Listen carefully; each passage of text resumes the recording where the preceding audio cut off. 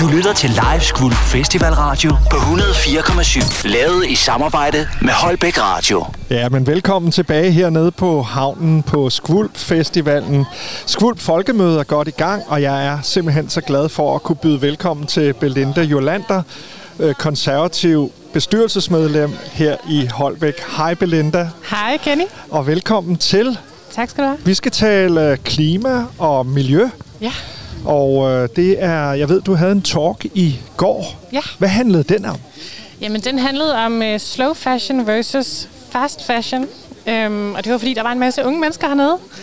Og så tænkte jeg, hvad interesserer unge mennesker? Det gør mode. Hvad interesserer også unge mennesker? Det gør klimaet. Hvordan kan vi lave en kobling mellem de to? Så vi talte lidt om, hvad der er godt at tænke over, når man går ud og skal have noget nyt tøj. Der var nogen, der allerede havde købt tøj selv samme dag. Ja.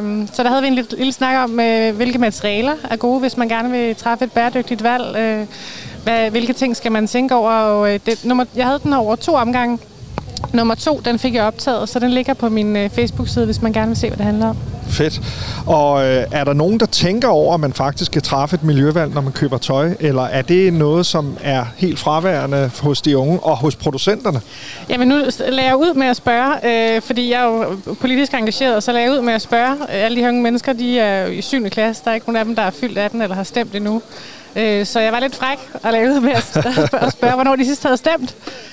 Og så kiggede de sådan lidt mærkeligt på mig, som om det har vi jo aldrig sådan rigtig gjort. Og så siger de, det er jo det, I gør, når I går ud og køber tøj. Så stemmer I jo egentlig på det, I gerne vil have som forbruger. Ja. Så når I går ud og køber tøj, så skal I jo også vise de her virksomheder, hvad er det, I gerne vil have. Og hvis I går ud og køber det billige fast fashion tøj, der er jo nogle virksomheder, der har 52 mikrosæsoner på et år. Ja. Så sender man også et signal om, at det er det, man gerne vil have mere af. Hvad fik du med fra de unge i går i forhold til, er de unge miljø- og klimabevidste? Ja, men jeg tror ikke, at der er ret mange af dem, der er klar over, hvordan man er det i forhold til, når man for eksempel vælger tøj, og gå ind og kigge på, hvilke virksomheder er rundt om hele processen, hvor kommer deres tekstiler fra. Så gav jeg dem lidt viden med også omkring, hvilke tekstiler er gode, bæredygtige valg, hvilke tekstiler er naturlige, og hvilke er skabt i et laboratorie. Fantastisk. Belinda, jeg ved, du er meget engageret, både politisk, men også i miljøet og i det lokale. Og vi talte om, at der ligger faktisk en lokal gård, som du var nede og besøgte i går. Lige midt imellem, hvor du og jeg bor. Ja. De hedder Mosegården Jordbrug. Og det er sådan et koncept, hvor man lidt ligesom andel af energi, det her det er bare med grøntsager, så køber man sig ind på årets høst. Og så betaler man et beløb, et årligt beløb, og så får man simpelthen hver uge en lille pose med kan man sige, årstidens grøntsager. Det der er lige nu. Og der ville jeg godt lige lave en kobling til, jeg tror det var sidste måned, jeg var ude og have en sejltur på Hjalm, sådan en klimasejlads, hvor vi talte rigtig meget om 0 kilometer mad. Altså det mad, vi har lige rundt omkring, hvor vi bor. For det er den der forbandede transport, når nu vi skal have fat på vores fødevarer, hvis vi kunne skrue ned for den og tænke lidt mere lokalt i stedet for. Så derfor vil jeg lige slå et slag for dem nu, vi sidder her og taler, fordi jeg mener faktisk, det er i næste uge, at de har deadline for, hvis man skal være med på det her års høst. Og så har de fået sådan et pick-up point hernede ved kystcentret på Holbæk Havn. Så hvis man bor her i Holbæk, så kan man hente sine grøntsager dernede i stedet for ude på gård. Et godt lille tip fra Belinda Jolander, som er konservativ. Og hvordan har det været for dig? For jeg ved, du jo har længe arbejdet med miljø, og også for andre partier. Hvordan tager de konservative mod en, der er så grøn og miljøbevidst som dig? Hvordan har det været at træde ind i partiet på den måde? Jamen, det er jo et grønt parti, også i farverne, og det med åbne arme. Man kan sige, den måde, vi samarbejder på, jeg tror nogle gange kalder de mig det 3. byrådsmedlem, fordi jeg er så meget indenover. Og det jo betyder jo alverden for mig. Når nu jeg ikke bliver valgt ind, så er det jo fedt at mærke, at man får så meget skulle have sagt. Ja, så du er stadigvæk med i beslutningsprocesserne? Absolut, absolut. Fedt. Er der et punkt mere, du vil... vi har jo lige snakket, inden vi gik på radioen, og jeg møder rigtig mange mennesker i løbet af sådan en dag her, så jeg har en eller anden fornemmelse af, at der var et punkt mere, vi ville snakke om. Jamen, jeg vil bare lige nævne, at her klokken 1 har jeg et interview med Karen Testrup, som jo er formand for Klima- og Miljøudvalget i kommunalbestyrelsen. Og det er nede på klimascenen. Ja. Det var en time. Og der skal vi tale lidt om, hvor er Holbæk Kommune lige nu? Hvor skal vi hen? Hvilke udfordringer har vi sådan helt aktuelt? Præcis. Og sådan helt konkret, både mikro og makro, overordnet set, men også ind i sådan helt konkret, hvad skal Karen arbejde med, hvad skal udvalget arbejde med det næste stykke tid? Sådan. Jamen, opfordringen er hermed givet videre, og jeg ved, at du har din familie med, og en smuk ung fyr, der sidder her ved siden af, som er med mor nede på radioen. Hvad skal I lave på Skvulp ellers? Jamen, jeg tror, vi skal lige ned forbi og se Sebastian Klein senere. Ja, nede på børneområdet? Ja, og så var vi hernede i går også. Hvad der lige fanger ungerne, tænker jeg. Så følger vi bare med. Belinda, tak til dig og din familie for lige at kigge forbi radioen. Det er vi rigtig glade for. Tak, nu skal vi have noget mere musik her på 104,7. Og hvis du har lyst, så kig ned forbi os hernede på Kravs Brygge. Vi er lige ved siden af alle politikerne og ved siden af folkemødescenen. God dag derude, og god lørdag til jer, der sidder og lytter med. Du lytter til live Skvulp Festival Radio på 104,7. Lavet i samarbejde med Holbæk Radio. Ja, vi sidder jo stadig live hernede på havnen i Holbæk. Jeg vil egentlig bare lige sige, hvis der skulle være nogle nye lyttere, at vi er jo på Facebook og på Instagram, hvor vi også lægger ting op, både for vores interviews, men også bare sådan generelt med ting, der sker hernede. Og så har vi faktisk også et par konkurrencer kørende fra noget, hvor man kan vinde fribilletter. Det er blandt andet til børnefestivalen i Optaget her i næste lørdag, den 17. juni. Der kan man gå ind på vores Facebook-side. Der har vi en konkurrence kørende, så I kan vinde fribilletter til der. Og så har vi også til noget, der hedder White Wonder World, som også er den 17. juni, og det er inde i Brøndbyhallen, hvor der også er noget arrangement. Der kan man også vinde billetter til. Så hvis man har lyst til at kunne vinde et eller andet, så hop ind på vores Facebook-side og deltag derinde. Og det var egentlig bare det herfra. Du lytter til live Skvulp Festival Radio på 104,7. Lavet i samarbejde med Holbæk Radio. Du lytter til live Skvulp Festival Radio på 104,7. Lavet i samarbejde med Holbæk Radio. Så er vi live igen, kan jeg se. Ja, eller det er vi jo hele tiden. Men nu har vi endnu en gæst i studiet, hvis man kan sige det hernede på havnen. Vi har Thor fra Dansk Socialdemokratisk Ungdom. Er det rigtigt? Ja, det er helt præcis, ja. Det er fuldstændig rigtigt, så har jeg husket det. Jamen, Thor, kunne du ikke fortælle lidt om, hvad det er, du laver til at starte med? Jo, men som sagt, jeg hedder Thor. Jeg er lige gået ud af 9.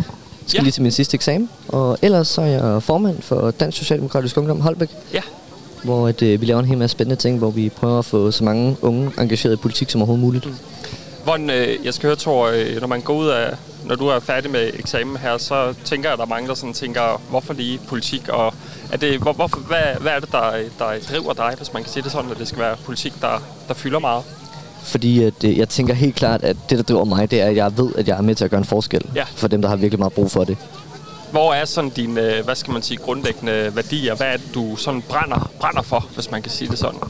Unge mennesker, 100%. Og få hjulpet dem, der har brug for det. Altså folk, der har svært ved ordblindhed, og unge, der bliver tabt i systemet, og alle, altså bare generelt unge mennesker, der har brug for hjælp. Ja.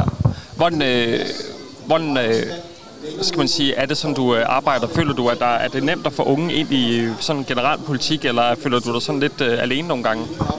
Altså, det er ikke nemt at få unge engageret i politik overhovedet. Det er en hård kamp, men det kan godt lade sig gøre. Du skal bare fange dem på den rigtige måde. Ja. Hvis man sådan, nu er der jo ofte meget politik også i fjernsynet og andre steder. Hvad er det sådan, den sådan generelle forskel på sådan at være ung og lave politik, og sådan det, de, hvad skal man sige, ældre generation gør? Hvad er det, I sådan gør anderledes, hvis der er noget, I gør anderledes? Jeg tror helt klart, det er, at vi fanger folk, hvor de er. Når det bliver politik på fjernsynet, så bliver det meget sådan stort og voldsomt, og det er bare noget, man ser. Men vi som et ungdomsparti kan godt lide at vise os frem og vise, at det her, vi ligesom, det her, vi står. Ja, vi beklager lige lidt. Vi har lige en march igennem her med nogen, der spiller. Jeg tænker, vi bliver bare ved at køre. Okay. Men vi lader dem lige passere, så får I lige lidt lyd imens her. Ja, vi spiller lige et nummer. Godt. Du lytter til live Skvulp Festival Radio på 104,7. Lavet i samarbejde med Holbæk Radio. Nå, jamen, vi er tilbage efter, at vi blev afbrudt her af en god gang spillende musik her. Til dem, der ikke lige ved det, så har vi Thor i studiet. Og Thor, kunne du bare lige hurtigt lige fortælle, hvem der var? Jo, mit navn er Thor, og jeg er DSU-afdelingsformand her i Holbæk. Det er rigtigt. Thor, bare lige for at opsummere. Fortæl os lige kort, hvad går din uge ud på? Hvad bruger du din tid på i forhold til politik? Jamen, jeg prøver at væve så mange som overhovedet muligt. Gør så unge mennesker, de bliver engageret i politik. Og ellers så prøver at væve så mange selvfølgelig til den socialdemokratiske ungdom. Ja, og det er jo blandt andet, tænker jeg, derfor I også er på Skvulp i dag, for at kunne stå hernede og fortælle om, hvad det er, I ligesom laver og har og tilbyde, tænker jeg. Lige præcis, ja. Hvordan oplever du det egentlig, når I er her på Skvulp og sådan et fællesskab? Der er jo mange forskellige politikere og mange, der har holdninger til forskellige ting. Hvordan føler du, at man bliver mødt, når man kommer og er fra et eller andet bestemt parti? Ja, altså jeg tænker, det er ligesom, jeg har jo været med i Kåre Dybvads valgkampagne også. Ja. Og jeg tænker, det er lidt det samme, som vi oplever der. Altså, folk er jo selvfølgelig imødekommende og gerne vil høre, hvad vi siger. Ja. Men der er jo selvfølgelig også nogen, der er uenige. Og det er bare det politiske game. Det må man jo bare acceptere. Ja, præcis.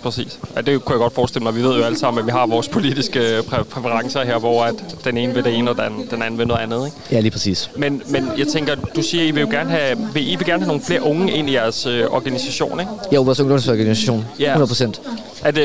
Hvad laver I? Har I sådan fælles arrangementer, eller hvad? Ja, altså vi laver rigtig mange forskellige ting. Vi har været inde og besøgt Christiansborg, hvor vi har fået rundvisning af den nyvalgte folketingspolitiker Frederik Vad. Ja. Ham den unge fra Slagelse.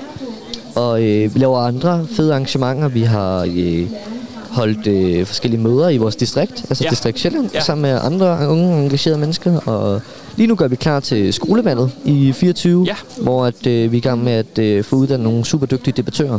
Okay. Ja. Men så man kan sige, det lyder jo ret aktivt faktisk, at I har gang i ret mange ting. Arbejder I meget lokalt her også i Holbæk, eller hvordan er jeres sådan arbejdsområde? Ja, altså vi prøver at have så meget indflydelse som overhovedet muligt, og prøver at få fat i så mange unge som overhovedet muligt. Ja. Så helt klart også her i Holbæk. Ja, men du er jo formand, ikke? Jo, for DSU Holbæk, ja, lige præcis.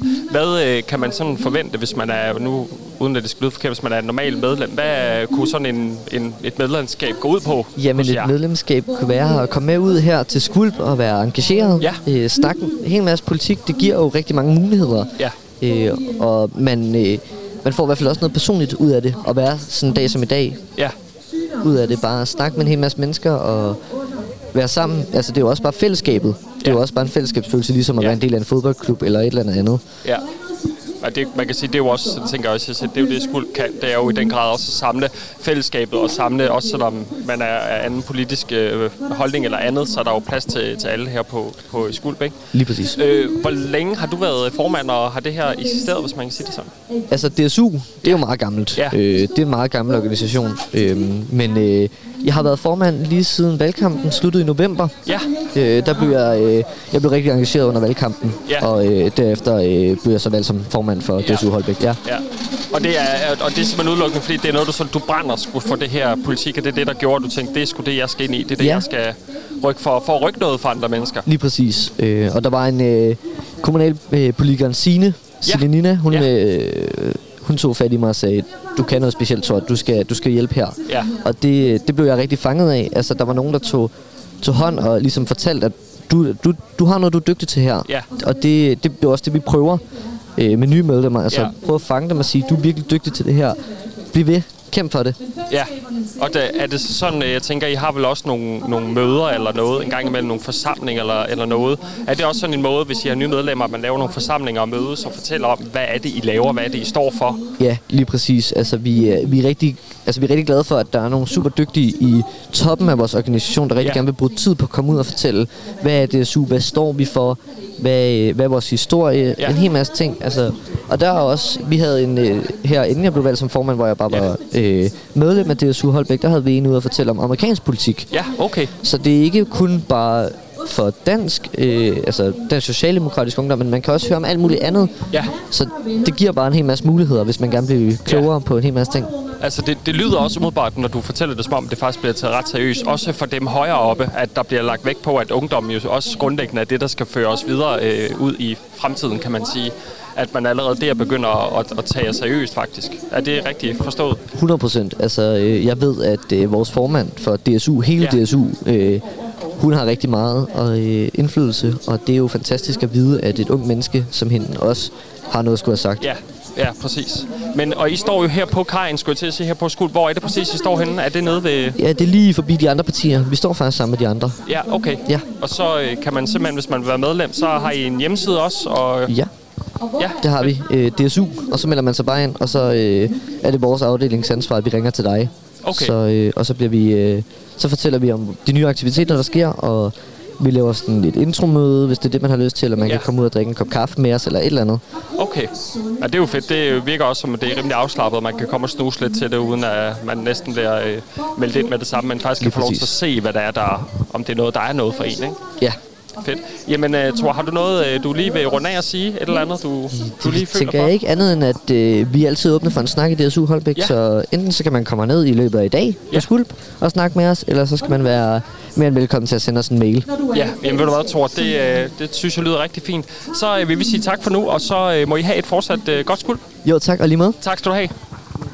Du lytter til live Skvulp Festival Radio på 104,7, lavet i samarbejde med Holbæk Radio. Nå, hej. Jeg Holbæk Radio. Vi står lige her ved cykelgros, tror jeg det hedder. Gør det? Jo, det hedder cykeltrial. Og hvad hedder du? Jeg hedder Johan Vestergaard. Og kan du ikke lige prøve at forklare mig, hvad der er, I laver lige her? Vi kører en afdeling af dansk mesterskab, hvor vi skal igennem 4 sektioner eller baner, som hver især de består af 6 sektorer. Og sektorerne, det er de pile, som I kan se, som man simpelthen skal køre igennem, hvor kun dækkene de rører forhindringen. Så det, sidst på dagen så bliver vinderen kåret, og det er ham i hver klasse, som har kørt igennem flest forhindringer uden at sætte fødderne ned. Altså når man står ude og kigger på, så ser det jo sindssygt farligt ud, når man ikke ved, hvad det er, man laver. Man har jo det, når man ser nogen, der falder, så gør man sådan det gør man jo hele tiden, når man står og kigger her. Hvordan kommer man i gang med det her?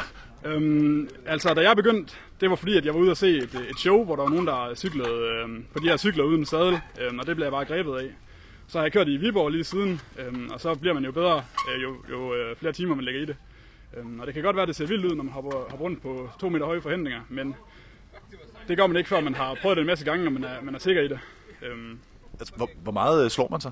Nu, altså, jeg vil jo slå mig hele tiden med det der, men har du fået skader? Ikke særlig meget. Jeg har fået nogle ridser på skinnebenen af pedalerne, men ellers så det foregår helt under kontrol og meget sådan stillestående, lange spring.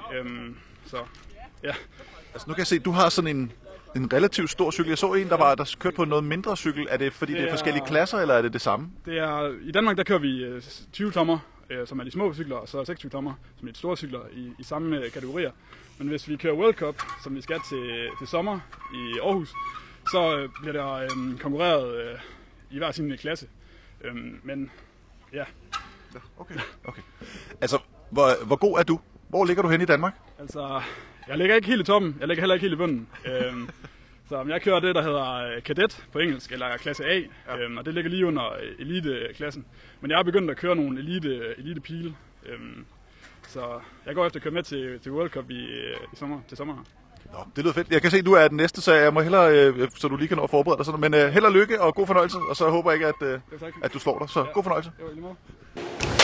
Du lytter til live Skvulp Festival Radio på 104,7, lavet i samarbejde med Holbæk Radio. Yes, vi er stadig live hernede på Holbæk Havn ved Skvulp. Og her klokken 13 har vi et interview med Kriminalforsorgen, er det ikke rigtigt, som kommer og fortæller om at have job der, blandt andet. Jeg tror blandt andet, at de fortæller lidt om, hvordan det er at være i det arbejde. Der er masse spændende ting i hvert fald. Og ellers så sender vi jo bare live. Vi har også noget klokken 2. En fyr, der skal komme og snakke om noget, var det biodiversitet eller et eller andet. Biogas, ja. Så vi har nogle planlagte interviews, og hvad vi ellers finder hen ad vejen med folk, der jo kommer gående. Og det var egentlig det, men jeg skal lige tænke, Mikkel, har du fundet et nummer, vi kunne høre? Vi har nogle planlagte interviews, og hvad vi ellers finder... Jeg kan vælge lidt, Mikkel. Jeg kan sgu ikke høre dig. Jeg har fundet et nummer frem her, og det er Medina med klokken 10.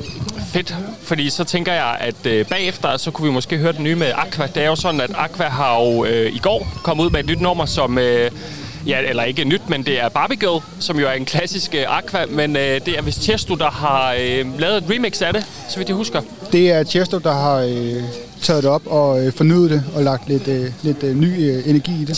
Chesto-lyd indover, kan man vist godt kalde det. Den klassiske. Det lyder faktisk, jeg lyttede til det første gang i går, og det er faktisk rigtig, rigtig fedt nummer. Men ellers så sidder vi jo hernede på havnen, så kom forbi, hvis du vil have en snak med os om alt eller intet. Vi sidder her i hvert fald til klokken 6 i aften. Så ja, Mikkel, du giver den bare gas. Du lytter til live Skvulp Festival Radio på 104,7. Lavet i samarbejde med Holbæk Radio. Og ja, vi er på live hernede på havnen, og der er simpelthen flyver i luften hernede. Det er altid rart, når man sidder her og laver live radio, så kan hvad som helst ske. Vi har fået en person nede i studiet, skulle jeg til at sige, som hedder Kenneth. Og Kenneth, hvor kommer du fra? Jeg kommer fra Kriminalforsorgens rekruttering, hvor jeg er her i dag med lastvognen og kollegerne i forhold til at gøre opmærksom på, at man kan uddanne sig til fængselsbetjent. Ja. Kan du ikke sådan... jeg synes jo personligt, det er vildt spændende, og Mikkel, som er vores lydtekning her, har jo faktisk været i Kriminalforsorgen. Kan du ikke fortælle lidt sådan grundlæggende om, hvad jobbet handler om? Når man arbejder i Kriminalforsorgen som uniformeret medarbejder, Mikkel var transportbetjent, som er den ene betjentgruppe, vi har, og så har vi fængselsbetjente. Jobbet er jo at have med de indsatte at gøre. Man bliver dømt i Danmark til en straf, når man har begået en lovovertrædelse. Den dom får man i domstolen. Nu skal vi lige have de her flyver forbi. Flyverne over os her. Og når man så får en sanktion, altså man får dommen, så skal der ske et eller andet. Og det er her, hvor vi i Kriminalforsorgen får opgaven. Så kommer den indsatte ind til os. Man har fået et antal måneder eller år, man skal afzone. Og så går vores opgave virkelig ud på at sørge for, at det sker både sikkert og ordentligt, og med det mål i sidste ende at sikre, at personen kommer ud af vores fængsel, måske lidt bedre, end han kom ind, måske med en større chance for, at kriminaliteten ikke gentager sig. Ja, altså jeg tænker, nu ved jeg jo, fordi jeg kender jo Mikkel her, vores lydtekniker, som jo har fortalt en del om det job, han har været i. Jeg tænker, det er jo ikke bare noget, man bliver. Jeg tænker, der er en proces, man skal igennem, og jeg tænker, der er nogle mentale styrker, man skal have i forhold til de jobs. Er det rigtigt? Det er rigtigt. Vi ansætter selvfølgelig ikke fængselsbetjent direkte fra gaden. Det tager 3 år at blive fængselsbetjent. Det er en uddannelse, man bliver ansat til. Der er fuld løn under hele uddannelsen, men det er stadigvæk de første 3 år, hvor man går på skole, og så er man i praktik, og så går man på skole osv. For vores transportbetjent er det en 2-årig uddannelse, hvor man starter med et skoleforløb, og så er man ude i praktik, hvor man lærer en masse ting der. Ja. Vi har brug for en masse kompetencer i de her elever, vi har. Man skal jo først og fremmest gerne ville arbejde med mennesker, fordi man har måske et indtryk af, om det er sådan et job, hvor man åbner og lukker døre. Ja. Og det gør vi også, men det er det, der foregår derimellem, der er det vigtige. Ja. Altså, hvad er det for nogle snakke, vi har med de indsatte? Hvad er det, vi kan motivere folk til at gøre? Og også lige så meget motivere til, at de ikke gør, eller holder op med at gøre. Og så mere end noget andet, så er det også at få en hverdag til at fungere. Ja. Mange af vores indsatte har jo ikke nødvendigvis haft en super stabil opvækst. Har måske ikke været fast arbejde. Har måske ikke været vant til, at der ligesom er de her almindelige rutiner, vi alle sammen har. Nej. Og det gør vi som fængselsbetjente. Vi støtter dem, sådan så at de kan få en hverdag, der ligner den, vi andre har, og få noget stabilitet ind i livet, som er noget af det bedste, vi kan gøre for at sikre, at de lægger kriminaliteten fra sig. Ja, og det lyder også fuldstændig rigtigt, men jeg tænker også, at når man er i sådan et job, at det er jo selvfølgelig ikke noget, alle bliver, men er det ikke også noget, hvor at der er nogen, der bliver sorteret fra, simpelthen fordi, at man måske ikke grundlæggende har det mentale til at skulle være i det. Jeg tænker, der er måske også ting, man tager med hjem nogle gange derfra. Sådan personligt, tænker jeg, i jobbet. Jo, det har du ret i. Jeg kan godt forestille mig, at mange af lytterne vil tænke, at jamen, det kræver da, at man har nerver af stål, for eksempel. Ikke? Eller at man er så hårdfør, at man kan tåle at blive svinet til dag ud og dag ind. Det er i hvert fald den fordom, vi oplever, der er derude. Ja. Der er vi bare nødt til at sige, sådan er vores hverdag slet ikke. Nej. Det, man skal kunne, for du har ret, man skal være lavet af noget særligt. Men det, man skal være lavet af, det er man skal være lavet af en interesse i andre mennesker. Ja. Man skal være lavet af lang tålmodighed. Man skal være lavet af respekt og ordentlighed. Så er det rigtigt, en gang imellem, så står vi i nogle situationer, hvor både vold og trusler bliver faktorer i vores arbejdsliv. Ja. Og det skal man også være i stand til at håndtere, men det er jo også derfor, det er en uddannelse. Ja, det er nemlig noget, man lærer. Ja, vi træner det ikke. Vi træner både den verbale konflikthåndtering og også den fysiske konflikthåndtering, så det bliver vi ret gode til i løbet af de 3 år.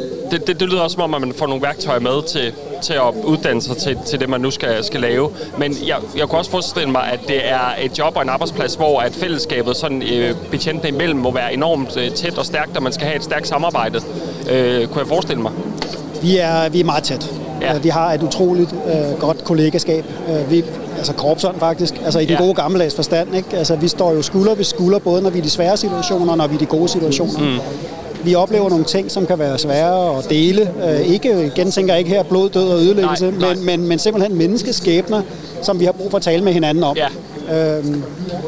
Altså personer, der er indsatte, der får deres første barn, mens de er indsatte. Ja. Altså, og alle os, der er fædre og ansatte i system, det kan vi godt relatere til, hvor svært det må være. Ikke? Ja, præcis. Og det har vi brug for at dele med hinanden, lige så vel som vi har brug for at tale med de indsatte om det, fordi det er jo skæbner. Altså, mange i kriminalforsorgen kommer ind med en forventning om at møde en farlig masse farlige mennesker. Ja. Og i virkeligheden så møder vi mange stakler. Ja. Og så er der indimellem nogen, som vi heldigvis skal passe rigtig godt på. Ja, men langt de fleste har brug for hjælp i højere grad, end de har brug for straf. Kriminalforsorgen skal levere begge ting. Vi skal både sørge for, at det foregår ordentligt og sikkert, og det skal det. Også af hensyn til de lokalområder, fængslerne ligger i. Af hensyn til os som personale. Men det skal sandelig også være med fokus på at prøve at fjerne kriminaliteten, eller begrænse kriminaliteten i samfundet. Ja, og det er vel også en del af uddannelsen, tænker jeg, at man bliver informeret og bliver sat ind i alle de her ting undervejs, tænker jeg. Det er jo en del af næsten et træningsforløb i uddannelsen. Ja, vi har jo en række fag, man ikke normalt har. Ja. Altså, vi har noget, som hedder jura, du måske har hørt om, fordi vi skal jo lære, hvad det er, loven siger, ikke? Jo. Men så har vi også konflikthåndtering. Vi har også om kriser og personers udsatte borgere og de problemstillinger, der knytter sig til. Så det er alt lige fra sociallærer til jura, til konflikthåndtering og kommunikation. Og så sådan noget tørt som sagsbehandling, for det gør vi også. Vi er offentligt ansat, så vi skriver rapporter og indstiller til udgang og alt sådan noget. Det føler også en dag. Ja, det er klart. Sådan, jeg tænker, I arbejder vel også med meget forskellige aldersgrupper undervejs, kan jeg forestille mig. Det er vel både unge, forstår meget, som I møder, men også ældre. Eller hvordan er sådan aldersgrupperne, dem man arbejder med? Er det meget blandet? Det er meget kvinder, alt? Det er meget blandet. Ja. Kvinder arbejder vi med faktisk i lokalområdet her i Jyderup, hvor vores kvindefængsel ligger. Ja. Så når man arbejder der, så arbejder man udelukkende med kvindelige indsatte, og det har et andet udtryk i forhold til at arbejde med mandlige indsatte. Det er nogle andre ting, der foregår simpelthen. Ja. Og aldersgruppemæssigt, man kan blive fængslet, når man er 15 år i Danmark. Ja. Og det kan man. Der er ikke nogen øvre aldersgrænse. Hvis du slår nogen ihjel med 96, så skal du sådan set stadigvæk i fængsel for det. Okay. Så der er ikke nogen øvre grænse som sådan. Størsteparten af de indsatte er mellem et par 20 og op et stykke op i 40'erne. Det er sådan den brede ting. Vi ser selvfølgelig færre kriminelle, jo ældre man bliver. Ja. Vi plejer lidt at sige, at vi vinder på den lange bane. Der er ikke så mange 60-årige gadekriminelle derude. Der har vi fået styr på det til den side. Men er der sådan, jeg tænker, når man arbejder i det job, har man nogle gange sådan en fornemmelse af, at man får hjulpet nogen videre, og så er der nogen, der går igen? Forstår du, hvad jeg mener? At der er nogen, der vender tilbage, og nogen, man også får sendt afsted. Er det også noget, man oplever derinde? Ja. Vi plejer jo at sige, på gensyn forhåbentlig ikke. Ja, det giver god mening. Men selvfølgelig ser vi folk, der kommer igen. Ja. Og det er både træls og rart, fordi det tror jeg, der er mange, der ikke forstår det. Vi får jo faktisk nogle relationer med de indsatte, som for en stor del vedkommende relationer, vi også er glade for at være i som medarbejdere. Det kan være rart at se et menneske, man synes, man har haft et godt forløb med. Ja. Vi bliver selvfølgelig ikke, det er jo ikke venner, vel, men det er professionelle relationer med et stort personligt indhold. Vi sætter pris på at få personer igen, som ved samvær, vi godt kan lide at have, simpelthen. Og så er det klart, dem vi ikke ser igen, den ser vi så selvfølgelig ikke. Derfor så må vi antage, at når ikke de kommer igen, at så har de klaret den, og så er vi glade, ikke?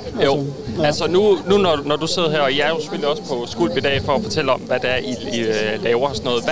Hvad er sådan de største fordomme, du møder, når du snakker med folk, hvis man kommer fra gaden, som folk jo gør her, og går ind? Hvad er det, du sådan møder, folk tænker, eller om det er sådan, det er? Eller deres forventninger, kan man sige? Den største fordom, det er helt sikkert, at jobbet er meget voldsommere på en fysisk måde, end det egentlig er. Okay. Folk tror, vi er i konflikt med de indsatte på en fysisk måde hver dag i vores arbejde. Som om det er at passe farlige personer, hvor vi skal passe på, og vi skal gå med håndjern på os, og vi trækker staven hvert øjeblik, det skal være. Ja. Det er slet ikke vores virkelighed. Nej.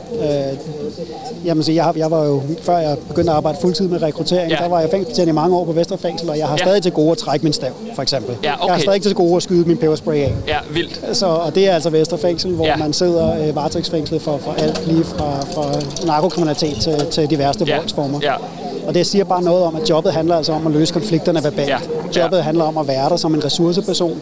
Nogle gange som en voksen, nogle gange, og som politibetjenten, nogle gange som sygeplejersken, nogle gange. Ja. Altså det er alle mulige hatte, man har på i forhold til, hvad det er for en problemstilling, vi står i. Ja, fordi altså det, du fortæller her, giver jo et meget godt billede af, at der er meget menneskeligt arbejde i det. For jeg må indrømme, jeg havde det også inden Mikkel startede, når han fortalte om det, at man havde den der lidt sådan, når man ser film, at når det handler om fængsler, så er det jo slåskamp det hele, og og vagterne får altid tæv og alt det her, og dem, der har et meget hårdt arbejde. Men det her bærer jo helt tydeligt præg af, at der er mange menneskelige elementer i det. At det faktisk handler om at hjælpe folk videre, og det ikke bare er at oppasse folk, men egentlig at prøve at bidrage til, at de kan komme videre derfra ud på den bedst mulige måde, ikke? Ja, netop. Og nogle gange, der må vi heller ikke, altså der skal vi også være ærlige med hinanden her. Ja. Altså nogle gange kommer der nogen ind, der virkelig har svært ved at bevare respekten, både over for de andre indsatte og lige så vel over for os. Og der er det klart, der tager vi den myndige stemme på, der er vi den voksne, der sætter folk lidt på plads, altså for det er vi nødt til. Vi skal føre en ordentlig tone, og det er der nogen, der skal have vide meget direkte. Ja. Så er der andre, der kommer ind, og den første dag, de kommer i fængsel, er de helt ulykkelige. Altså helt brudt sammen. Ikke? Hvad skal der ske med mig? Hvad søren er det, jeg har havnet i her? Og der bliver vi nødt til at være omsorgspersoner, som går ind og hjælper dem igennem de første 2, 3, 4 rigtig svære døgn i sådan en situation. Og der har vi ikke hverken den lyst eller den luksus at skulle sige, om det må han selv ikke rode med. Nej, det tager vi ansvar for. Fordi vi lige så vel som vi tager ansvar for dem, der ikke så godt har lært det, eller ikke kan finde ud af det, så tager vi også ansvar for dem, der har det rigtig svært. Ja. Og det job kræver så, at man er som menneske simpelthen fleksibel og rummelig nok til både at tage det ene med det andet. Jeg tænker, fordi du sagde sådan, der er 2 jobs, fordi jeg ved jo, Mikkel her, du var jo kørende. Og hvad er sådan forskellen på de 2 ting, hvis man kan sige det sådan? Helt enkelt sat op, så passer de fængselsbetjente de indsatte på dagligdagen bag murene, og når de indsatte skal noget uden for murene, så er det Mikkel, der får en opgave, og Mikkel og hans kolleger som transportbetjente, som kører de indsatte i retterne. Det er jo det mest almindelige, men også til lægen, også til afhøring hos politiet, og hvad de jo det skal. Ja. Lige med undtagelse af udgangene, altså hvor man tager hjem og besøger sin egen familie, der er det fængselsbetjentene, der tager med, hvis det er en ledsaget udgang. Ja. Men alt det der professionelle, man skal, det håndterer transportbetjentene i udgangspunktet. Ja. Hvordan, nu fortsætter den tage det lidt personligt. Hvordan, når man har sådan et job, er det 7 til 16, 8 til 16, eller er det natarbejde, eller hvordan er det? Hvis vi starter med transportbetjentene, fordi de har lidt mere forudsigelige arbejdstider end fængselsbetjentene. Transportbetjentene arbejder mestendels, når samfundet er åbent. Det er 37 timer selvfølgelig, men arbejdstiden ligger mellem 6 om morgenen og 18 om aftenen, fordi det er der retterne er åbent, det er der de ambulante afdelinger på hospitalerne er åbent osv. Ja, selvfølgelig.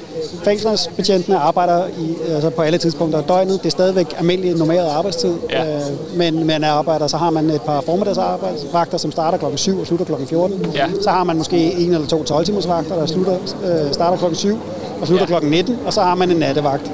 Og så forsøger man at sætte sine vagter sammen. Vi har ønskeplan i hele kriminalforsorgen, så man har en meget stor indflydelse på, hvordan man arbejder. Ja. Så har man for eksempel børn i delt forældreskab, så har man i høj grad mulighed for at lægge rigtig mange vagter i en uge, og så knap så mange i den næste uge, hvor man vil have sine børn og så videre. Ja, fordi det er jo nemlig det, jeg tænker på ofte i dag, fordi folk har børn, og hverdagen er hektisk. Det er jo der, hvor man har brug for at finde ud af, kan man have et job, hvor tingene kan hænge sammen. Og der lyder det til at være relativt fleksibelt. Det er nødt til at stå fuldstændig på mål for. Altså, man kan ikke til fulde bestemme selv, fordi der er også nogle kolleger, der ønsker, det er ikke sikkert, at så er der lige den der søndag eftermiddag, der måske ikke er blevet taget.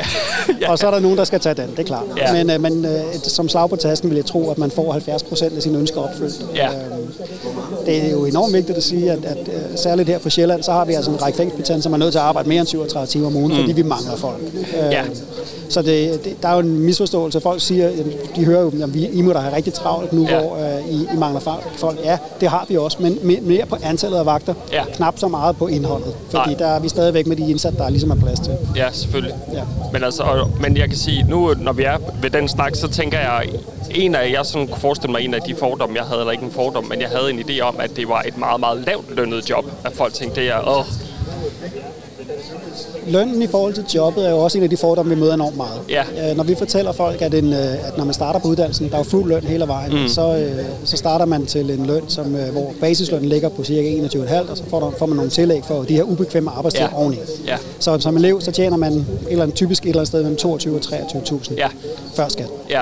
Når man bliver fastansat, så stiger din grundløn til et eller andet sted mellem 25,5 og 26, sådan i den størrelsesorden afhænger lidt af, hvilken institution man arbejder på. Men med de tillæg, der kommer ovenpå, så har man en startløn som færdiguddannet fængselsbetjent på mellem 27 og 28.000. Ja. gennemsnittet af alle fængselsbetjente, der er fastansatte, deres gennemsnitlige løn ligger på et eller andet sted mellem 32 og 33.000. Ja, okay. Så er det en høj løn? Er det en lav løn? Det tror jeg, vi skal lade lytterne afgøre selv i forhold til, hvad det er. Det, jeg kan sige, det er, at man er ansat som tjenestemand, så man har en utrolig høj jobsikkerhed. Man modtager tjenestemandspension, som du kan ikke få en bedre pension i det indkomstniveau. Nej, den har jeg også hørt. Den er altså, man holder i udgangspunktet ikke op med at få løn, hvis man bliver ansat, før man bliver 30 i hvert fald. Altså, man når alle pensionsanciennitetsårene med, ikke? Ja.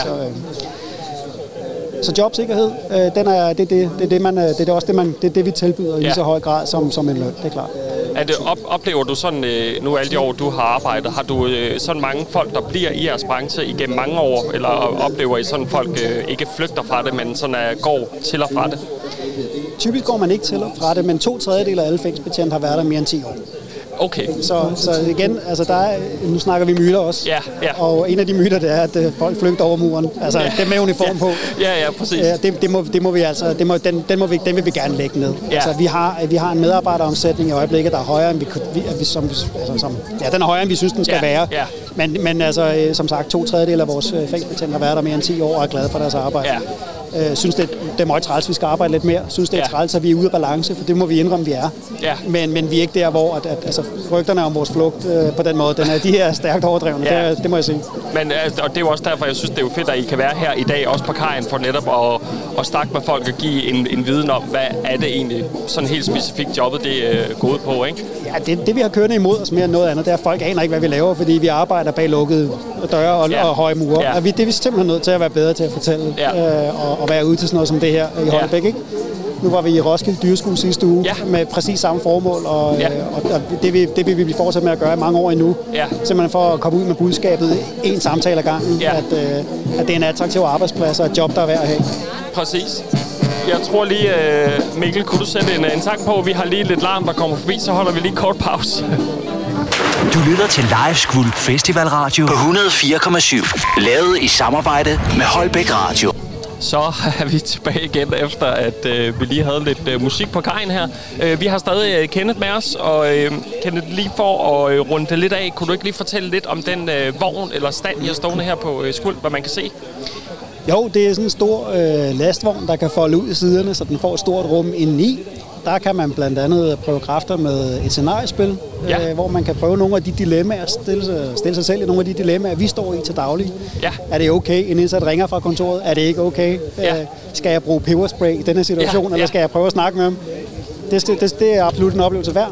Så har vi indrettet det bagerste af lastvognen som en fængselscelle. Ja, det var vi jo inde at se. Det var faktisk rigtig godt lavet, vil jeg bare lige sige. Ja, den har nogenlunde den størrelse, som vores fængselsceller i vores gamle arresthuse og fængsler har. Ja. De er cirka 7-8 kvadratmeter, og en seng og et køleskab og en vask.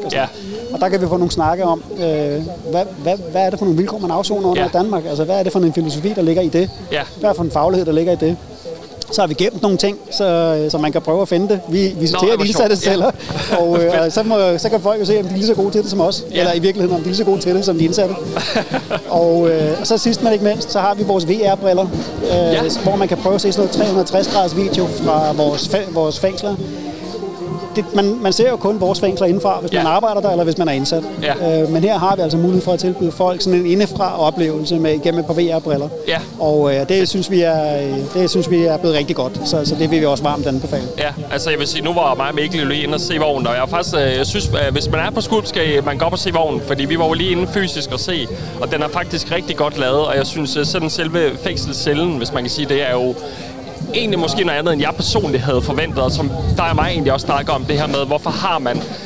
jeg tror noget af det første, jeg sagde, var, det er jo, at det med det, i hvert fald ikke sådan en celle, man har i USA for eksempel, men altså, som du også rigtig nok siger, der er jo en baggrund med de her celler, at vores er måske mere sofistikeret end for eksempel det, de har i USA eller andre steder. Kan du ikke bare hurtigt sætte lidt ord på, hvorfor vi har sådan, nogen vil nok sige luksusforhold for vores fanger kontra andre steder?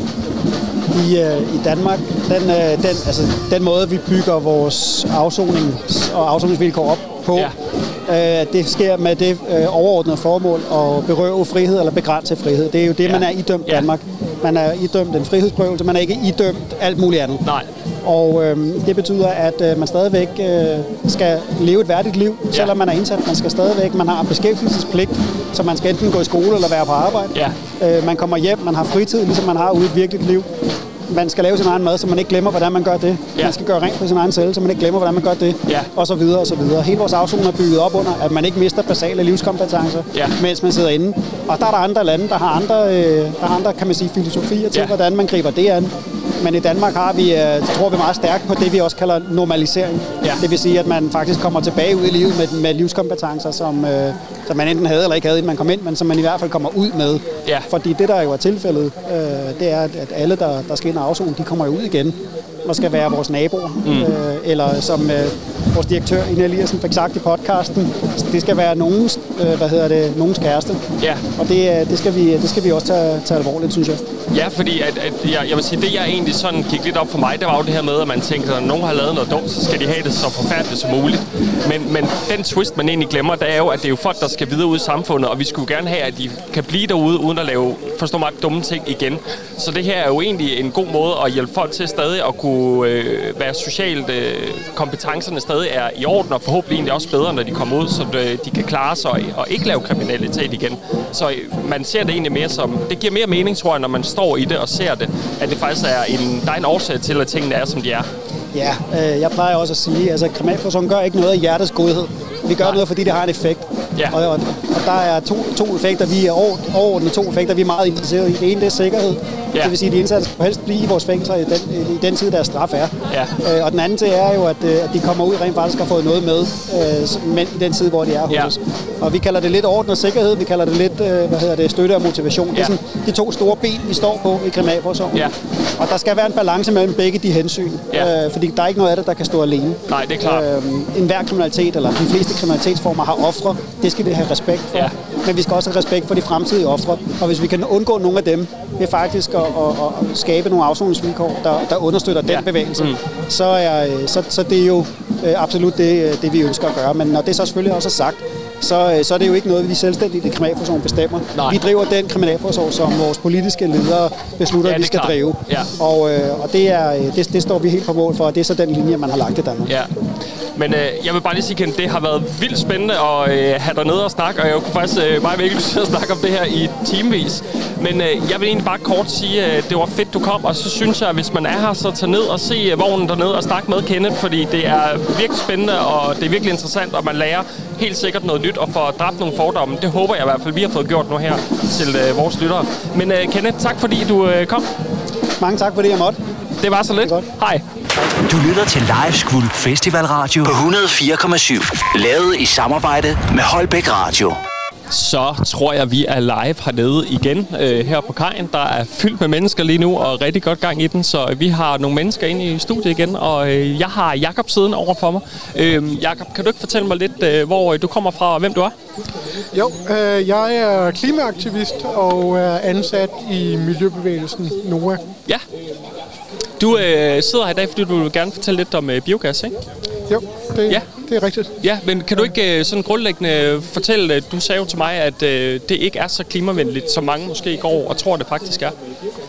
Jo, altså, hvis man kigger på den biogas, der bliver produceret for øjeblikket. Ja, undskyld afbrud, men snakker vi i Danmark eller bare generelt internationalt? I Danmark. I Danmark, godt. Så er det den dyreste vedvarende energiform, vi har. Ja. Staten bruger rigtig mange penge på, at der bliver produceret biogas. Ja. Så er der en stor udsivning af biogas fra de anlæg, som vi har for øjeblikket. Ja. Og biogas, det består af metan, og metan er en kraftig klimagas. Ja. Så bruger man også energiafgrøder i produktionen. Og energiafgrøder, det er bare ganske almindelige afgrøder, som man kalder energiafgrøder, når man bruger dem i et biogasanlæg. Ja. Og det betyder sammenlagt, at den biogas, man producerer for øjeblikket, den er altså mere klimabelastende end ganske almindelig fossilgas, som man bruger her i Holbæk Kommune. Desuden så har man også tit sagt, at det at producere biogas kan betyde, at udledningen af nitrat eller kvælstof bliver mindre når man putter det igennem et biogasanlæg først. Og det viser sig, at med den praksis, som landmanden har for øjeblikket, så er der ikke nogen sådan forureningsgevinst ved at producere biogas først. Nej. Så spørger jeg, er det simpelthen, at biogassen, lagt op på, at det er fordi, at det er klimavenligt, eller er det bare noget, man har startet, fordi at det rent praktisk var nemmere, eller pengene var billigere at lave det? Eller hvad tænker du? Ja, jeg tænker, at der har været en stor interesse fra landbrugets side at begynde at producere biogas. Ja. Og det har så medført, at man har udviklet den her statsstøtte til biogassen, og ligesom koblet det op på at påstå, eller sige, at det er en grøn gas, og det er en klimavenlig gas. Ja. Men det, som det jo i virkeligheden prøver at løse, det er et affaldsproblem, og ikke et klimaproblem. Nej. Det er mere det, der ligesom er det, vi gerne vil formidle. Ja. Hvad tænker du, at er det et vitterligt et stort problem her? Fordi er det noget, man udvikler på stadig at gøre det større og lave mere af det? Ja, det er det. Det er jo 30-40 år siden, man begyndte at gøre det i Danmark, og vi har stadigvæk de her problemer, som jeg lige nævnte. Ja. Og man har en forventning om, at alt gasproduktion, eller alt gasforbrug i Danmark, skal være biogas fra 2030. Okay. Så derfor investerer man enormt meget i det, og fortsætter med statsstøtten. Ja. Altså hvis det stod til jer, hvilken energikilde vil I så gerne have, der blev lagt vægt på her, hvis vi skal snakke om, at det skal være klimavenligt og bedre? Er der noget, I sådan tiltaler jer mere, hvis man kan sige det sådan? Jo, det skal jeg nok svare på, men jeg vil også gerne lige sige nu, at det, jeg lige forklarede lige før, det er jo sådan det, som det er for øjeblikket. Ja. Og det er sådan nogle ting, som man nok godt kan gøre noget ved. Og hvis det så lykkes at få gjort noget ved alle de her ting, så er der jo stadigvæk et stort problem, fordi man bruger en del gylde til at producere biogas. Ja. Gylde er meget vandholdigt, og indeholder ikke særlig meget energi. Nej. Men man siger, når man putter gylde i et system, så bliver det ligesom klimaneutralt, eller ligefrem klimanegativt, når man bruger gylden. Og det er jo rigtigt i forhold til, at hvis man spreder gylden direkte på marken, så er der en stor udledning. Og hvis man putter det igennem et biogasanlæg først, så er der en mindre udledning. Men udledningen er der stadigvæk. Ja. Så det svarer lidt til at sige, at en lille bil er klimavenlig, fordi at en større bil udleder flere klimagasser. Ja. og fordi at gylde er meget vandholdigt, så er der heller ikke så meget energi i det. Nej. Så man skal have noget mere energi, noget andet til at producere det her biogas. Og det er ofte industriaffald, som man kalder industriaffald. Og over halvdelen af den energi, der bliver brugt i et biogasanlæg, eller et danske biogasanlæg, det kommer fra industriaffald. Okay. Men over halvdelen af det industriaffald, man bruger i danske biogasanlæg, det bliver importeret. Nå, okay. Og så spørger du om, hvad man så skal gøre i stedet for. Og det er jo, at man skal finde nogle brændselsfri energikilder. Ja. Og det er vindmøller, det er solpaneler, det er geotermi, og så skal man jo elektrificere samfundet, altså bruge varmepumper som energikilde. De steder, hvor man ikke kan have fjernvarme, og hele fjernvarmesystemet, der skal man finde nogle løsninger på, hvordan man kan producere fjernvarme uden at bruge fossil gas og bioenergi som træflis og sådan nogle ting, som man også brænder meget af, og som også er i virkeligheden ikke særlig klimavenligt. Nej, fordi det er jo tydeligt, jeg kan se rundt omkring blandt andet Holbæk også, og andre steder, der graver man det jo ned i stor stil, alle steder stort set, ikke? Graver det ned? Ja, ledninger til, hvad var det, du sagde? Gas. Ja, gas lige præcis, ikke? Så man kan sige, det er jo noget, der permanent er i gang nu og bliver gravet ned, så det virker som om, I også lægger vægt på, at det vi så bruger forbrænder, skal jo helst være, forstå meget, klimavenligt. Ja, det problem, vi ser for øjeblikket, det er, at man investerer så mange penge i ny gasforsyning. Ja, præcis, ja. Og det er jo... Og når vi også kan se, at det ikke er nogle grønne løsninger, der er på vej, så er det en virkelig uheldig udvikling. Fordi at når man investerer så mange penge, så vil man jo også gerne bruge det her i fremtiden. Så det, der sker for øjeblikket på gasområdet, det er, at forbrugerne, man prøver at undgå, at individuelle, altså familier og sådan noget, bruger biogas i det hele taget, eller biogas, og så siger man, at så skal industrien bruge biogas i fremtiden i stedet for. Ja. Så en kommune som her, altså der er man jo i gang med at finde nogle løsninger, som man kan opvarme folks hjem uden at bruge gas. Ja. Og det er sådan set fint nok. Altså, så bliver der udrullet en del fjernvarme, og der bliver investeret i nogle varmepumper, og det er rigtig godt. Ja. Men der er bare en udvikling i gang, så industrien i fremtiden kommer til at bruge mere gas, end de gør for øjeblikket. Ja, og man kan sige, jo mere gas, der bliver brugt, industrierne er jo store, så man kan sige, det er jo også et sted, hvor der bliver produceret enormt meget, tænker jeg, og også der, hvor man vel skal sætte ind, hvis der er, man vil have, at der skal produceres noget rigtigt, og der skal være mindre klimatryk, så skal man vel også have de store virksomheder med, tænker jeg. Det skal man helt sikkert. Altså, der er jo et eksempel nede fra sukkerfabrikkerne nede på Lolland Falster, der lige har fået bevilget en gasledning, som bliver sådan solgt i offentligheden, som at det bliver grøn gas, der bliver introduceret i sukkerfabrikkerne, hvor vi siger, at det har været langt bedre, hvis man havde prøvet at investere i en elektrificeringsløsning i stedet for, så de brugt elektricitet som energikilde, i stedet for at bruge i første omgang fossilgas, men måske på længere sigt biogas, som jo så skal produceres af landmændene. Føler I, at der er en form for misinformation til den generelle almene borger, som også ser på, der kommer gående som i forhold til biogas? Altså, har du følelsen af, at folk har en fornemmelse af, at det er klimavenligt, eller ved folk generelt ikke, hvad det egentlig er? Nej, altså når der bliver sagt grøn gas som biogas, så tror de fleste selvfølgelig, at det er grønt, og det er klimavenligt. Og det eneste, der er ikke meget grønt i biogas, men ja, der er mange mennesker, der ikke ved, at biogas slet ikke er den grønne løsning, som der bliver sagt. Nej, og det er jo netop det, som I så lægger vægt på, ikke? At være ude og fortælle, hvad det faktisk indeholder. Eller hvor meget det forurener. Ja, nemlig. Og hernede på Holbæk Havn, der holder jeg et oplæg om det her klokken 4. Hvor holder du det her? Det, der hedder Klimascenen. Klimascenen, ja. Det er vist nede i den anden ende, tror jeg. Ja, midt på, cirka. Ja, midt på, ja. Men det er jo også...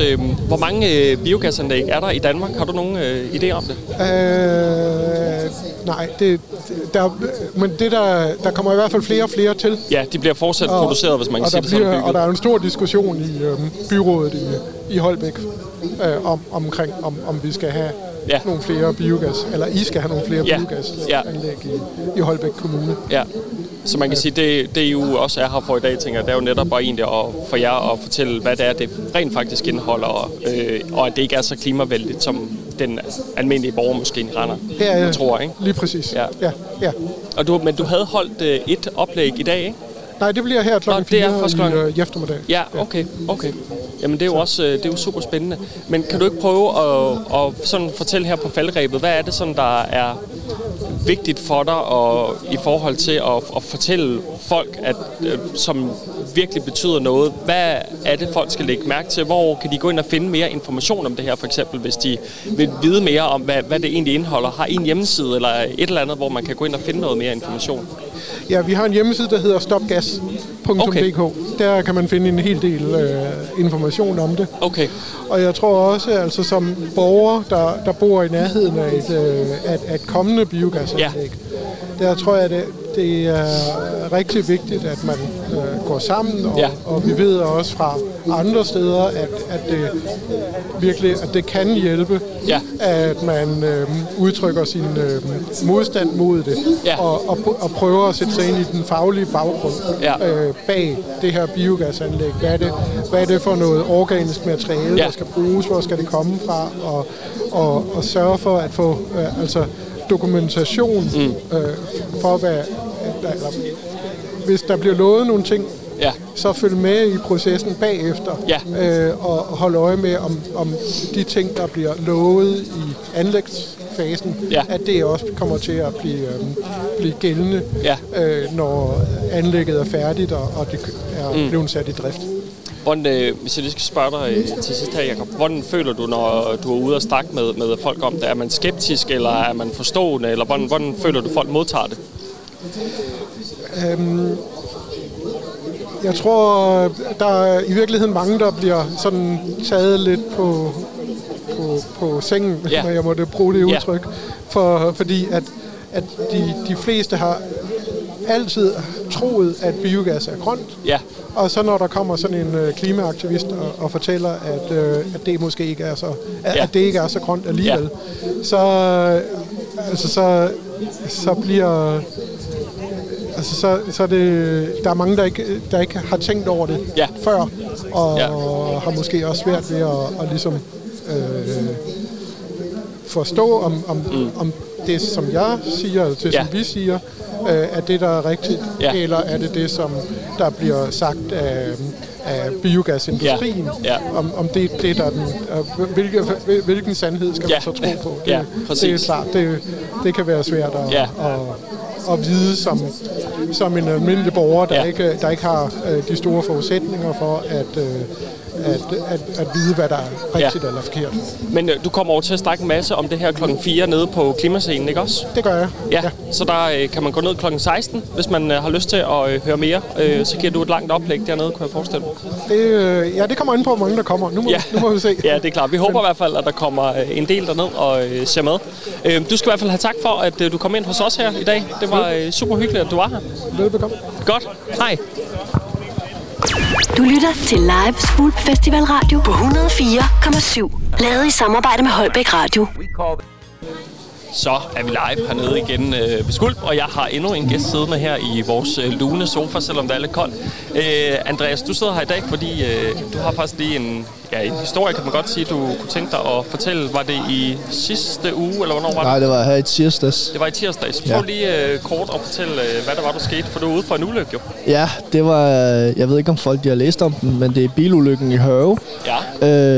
Jeg bragede sammen med en stilladsvogn i T-kryds, som jeg kommer op fra det, der hedder Stærk Klintevej. Det står der også i annoncen, hvis man slår det op på Holbæk Online.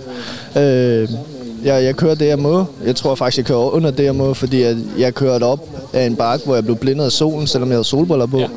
Og på vej ned ad bakken, der blev jeg stadig blændet af solen, men jeg kunne godt se, at der var sideveje, men jeg kunne ikke se, om der var en vej over, eller om det var et T-kryds. Nej. Så ja, det jeg så ser, det er, at dengang jeg var oppe på bakken, der kunne jeg se, at der var sideveje, og der kom der ikke nogen, kunne jeg se.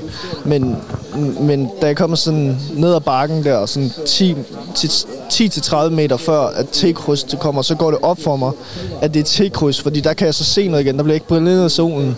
Så ja, jeg klodser bremserne. Jeg går simpelthen i panik og klodser bremserne og drejer til højre, for det har jeg lært på kørekurs. Dengang jeg tog kørekort, jeg fik mit kørekort i januar, så jeg er sådan stadig, nyfrisk i sindet der.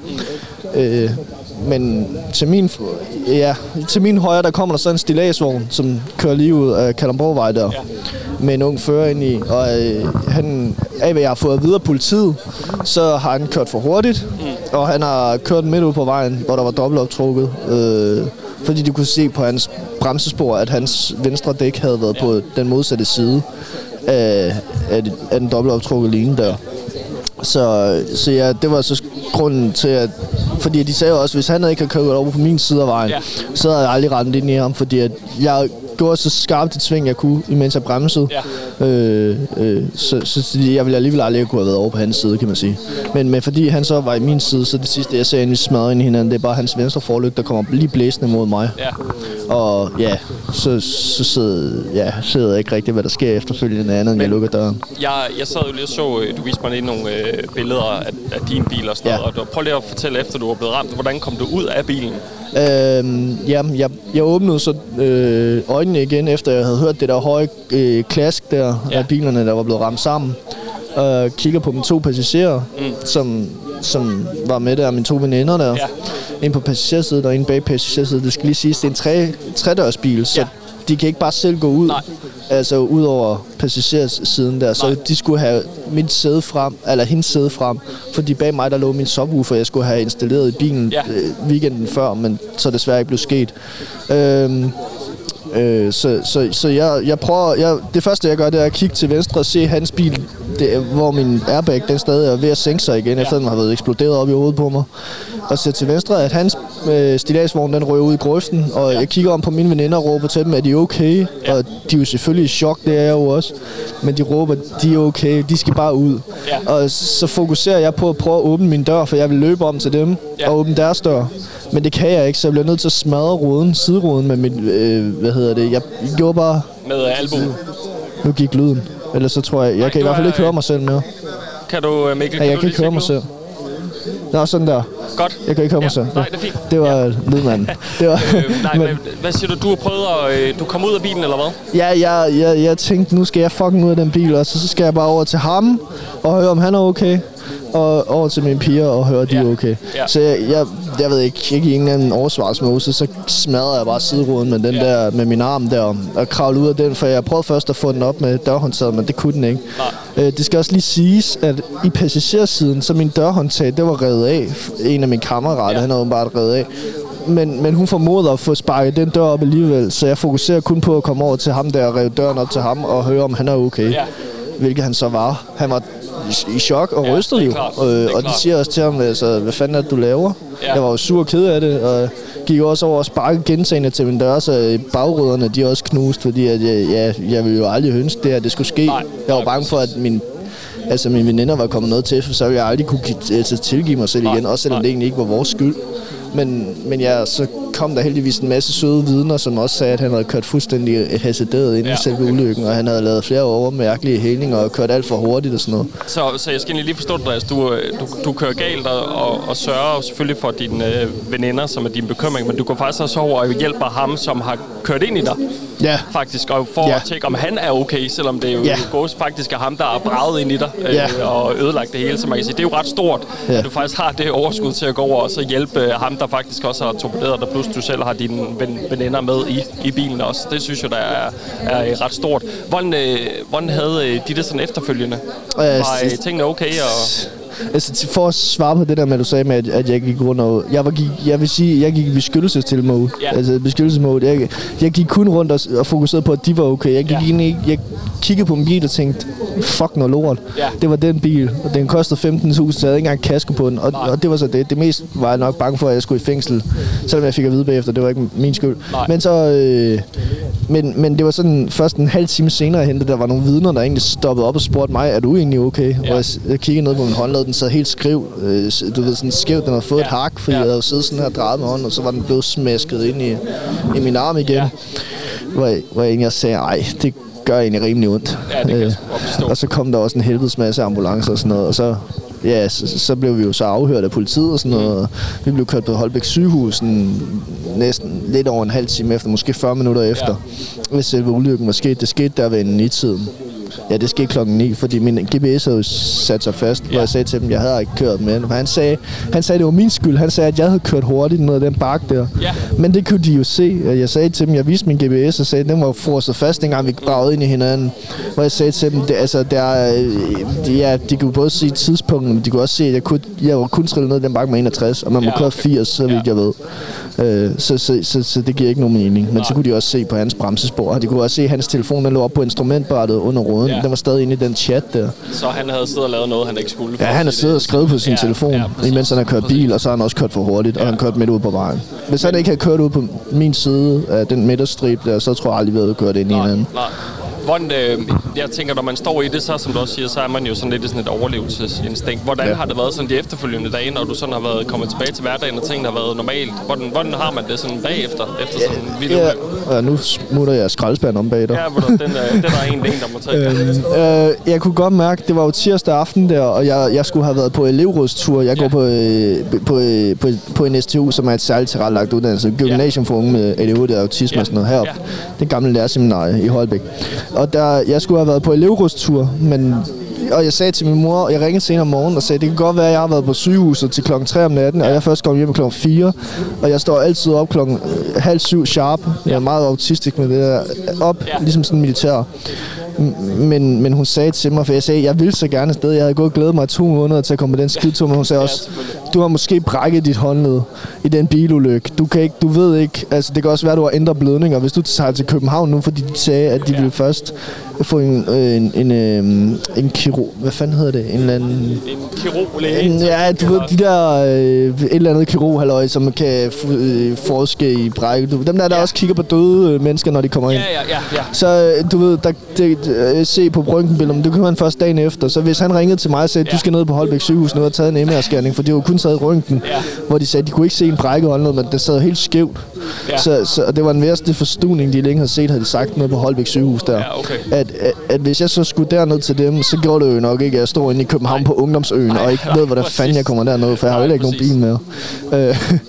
Så hun fortalte mig til fornuft, og så kunne jeg godt mærke, det kunne jeg da egentlig godt, og jeg kunne også mærke, at min piskesmæld, jeg havde fået piskesmæld i nakken, men det kunne jeg først mærke dagen efter, og ryggen, jeg kunne ikke engang løfte.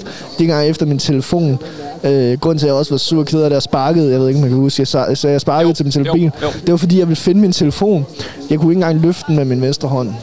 Så det var ligesom om, det var en du ved, sådan en stor svær ud af den der sten der. Men det kunne jeg kun med højre. Og så der var jo ikke noget at gøre. Men jeg følte en skyldfølelse over, at min veninde fik en skyldfølelse, fordi hun skrev til mig, at hendes mor havde skrevet til hende, eller ringet og sagt til hende, at det var hendes skyld, at vi var kørt galt, hvor jeg sådan lidt, det var det overhovedet ikke. Så jeg blev også sådan rimelig sur og ked af det, jeg sagde til hendes mor, eller sagde til hende, du kan give din mor mit nummer, så kan hun ringe til mig, så skal jeg nok fortælle hende, hvordan det ligger, fordi det synes jeg, når det er pisse at gå og sige til sin datter, når hun lige er blevet påkørt sammen med sine kammerater, og de har ikke nogen mulighed for, at det skulle ikke ske, du ved. Nej, præcis. Men det var jo egentlig også det, som dig og mig snakkede om, inden at vi startede interviewet her. Det var vigtigt for dig i dag at fortælle det her med, at nogen kan gå med en skyldfølelse af, at det var deres skyld, når det egentlig ikke var det. Og det der, hvor du sagde, det var egentlig derfor, du er her i dag, for at fortælle og sige, at man skal ikke have den skyldfølelse, når det ikke er ens egen skyld. Der er det vigtigt, at man lytter til, hvad andre siger omkring en, og siger, at det er sgu egentlig okay, ikke? Ja, brød det tabu der. Du ved, at man får at vide af ens forældre, at det er ens skyld, at man er kørt galt, hvor det ikke er. Og det kunne jo godt være, jeg spørger hende stadig tit, jeg ringer næsten til hende hver dag, for også at høre, om hun er okay, fordi at de troede, hun havde indre blødning og brækket ribben. Det havde hun så heldigvis ikke. Men stadig, fordi hun blev ved med at køre det der med, at det er hendes skyld, var jeg sådan lidt, nej, det er det ikke. Det skal du aldrig tro, det er, fordi hvis det er din skyld, så skulle jeg sige det til dig, men det har jeg ikke, fordi det er ikke din skyld. Det er heller ikke min skyld, for jeg går også og tvivler. Kunne jeg have gjort noget anderledes? Men det ved jeg bagefter, det kunne jeg ikke, og hvis jeg bliver ved med at leve i den tro, så vil jeg aldrig kunne komme videre i mit liv. Men jeg kunne gå, som tilbage til dagen efter der, jeg var ikke i skole alligevel om onsdagen, hvor det var rigtig, men jeg sagde torsdag, jeg var så ensom, jeg har været meget nede med ensomhed før, og depression. Jeg kunne godt mærke, jeg blev bare deprimeret og ensom af at bare ligge derhjemme og ikke kunne skid. Så det der med at komme tilbage til bare min skole, altså jeg tog derned, og mine lærere, de begyndte næsten at græde. Altså jeg græd af glæde. Der var en af dem, der græd af glæde, fordi hun vidste, hvor slemt det var med min bil, og jeg kunne have været død. Jeg er en rimelig høj fyr i sådan en lille bil. Præcis. Og jeg vil også sige, når jeg sidder og ser dine billeder, så er man ikke i tvivl om, at der har været fuld skrald på. At det kunne lige så godt have været en gruelig galt, og man kan sige, gudskelov, er der ingen af jer, der er kommet sådan virkelig alvorligt til skade. Der er I der virker det til, som om kommet sådan fysisk okay ud af det, ikke? Ja, altså virkelig, jeg føler virkelig, at der er en eller anden, der har holdt nogen. Ja. Det var dagen før min farmors fødselsdag, og jeg tror, at Gud han har tænkt ham der, han skal have lov at ringe til sin farmor, for hun bor helt over i Jylland. Jeg har lige været derovre og fejret deres fødselsdag, fordi min fætter også, men det var sådan noget før tid. Men du ved, jeg tror virkelig, Gud han har siddet og tænkt, han skal have lov at ringe til sin farmor og sige tillykke. Det tror jeg også, du var fuldstændig ret i. Fordi både, jeg snakker med den holder nede på Knavstor Auto til både dele, men også og hvad hedder det? Fuck, nu ringer min telefon. Jeg lægger lige på 2 sekunder, men jeg er for stresset det her nu. Det er okay. Det er min kammerat, der vil mødes med mig hernede, men han fatter ikke, at jeg ikke tager den. Nå, tilbage til historien. Den holder nede på Knavstrup Autoophug. Han sagde, både politiet, ambulancen og ham der, mekanikeren der, han sagde, jeg kunne have været død. De har set biler på samme størrelse, og der er større med mindre antal skader, hvor folk de dør lige på stedet. Det er virkelig et mirakel. Ja. Også det der med, at jeg ikke har været fastklemt, fordi jeg er 1,97 høj, og den der bil, den var under 2 meter. Ja. Det var en lille Seat Ibiza SK2 fra 2002, så kan folk slet slå den op og se, hvor lille den egentlig er i forhold til sådan en høj fyr. Altså, jeg kunne lige være der, men jeg kunne også, men jeg har også prøvet helt lille af jeg kan godt se, du har altså nogle blå mærker rundt omkring efter. Ja, på knæene, fordi jeg slog dem lige op i rettet, men det lagde jeg først mærke til dagen efter, fordi at det var først, da jeg begyndte at kunne mærke mig selv og se, for helvede, jeg har da egentlig ondt. Ja, præcis. Men jeg tænker sådan, Andreas, hvis der er noget, der sådan lige her på faldrebet, inden vi runder af, er der noget, du sådan er vigtigt for dig lige at sige, som du måske kan give videre til andre, hvis de har stået en dag står i den forfærdelige situation og været i en ulykke ligesom dig, eller været i en ulykke generelt. Er der noget, du vil sige til dem, at man skal, hvis man kan fatte sig om situationen, man skal huske på, når man står i sådan en forfærdelig situation? Er der noget, du har lært og tænkt, sådan her vil jeg gøre næste gang, hvis det var, at jeg kom ud i sådan en situation? Ja, det er meget forskelligt. Først og fremmest så vil jeg sige, lad nu for helvede være med at sidde og bruge jeres telefon. Ja. For jeg ser det tydeligt, også tit, når jeg cykler. Nu er jeg jo begyndt at bruge min cykel igen, for jeg har jo ikke nogen bil.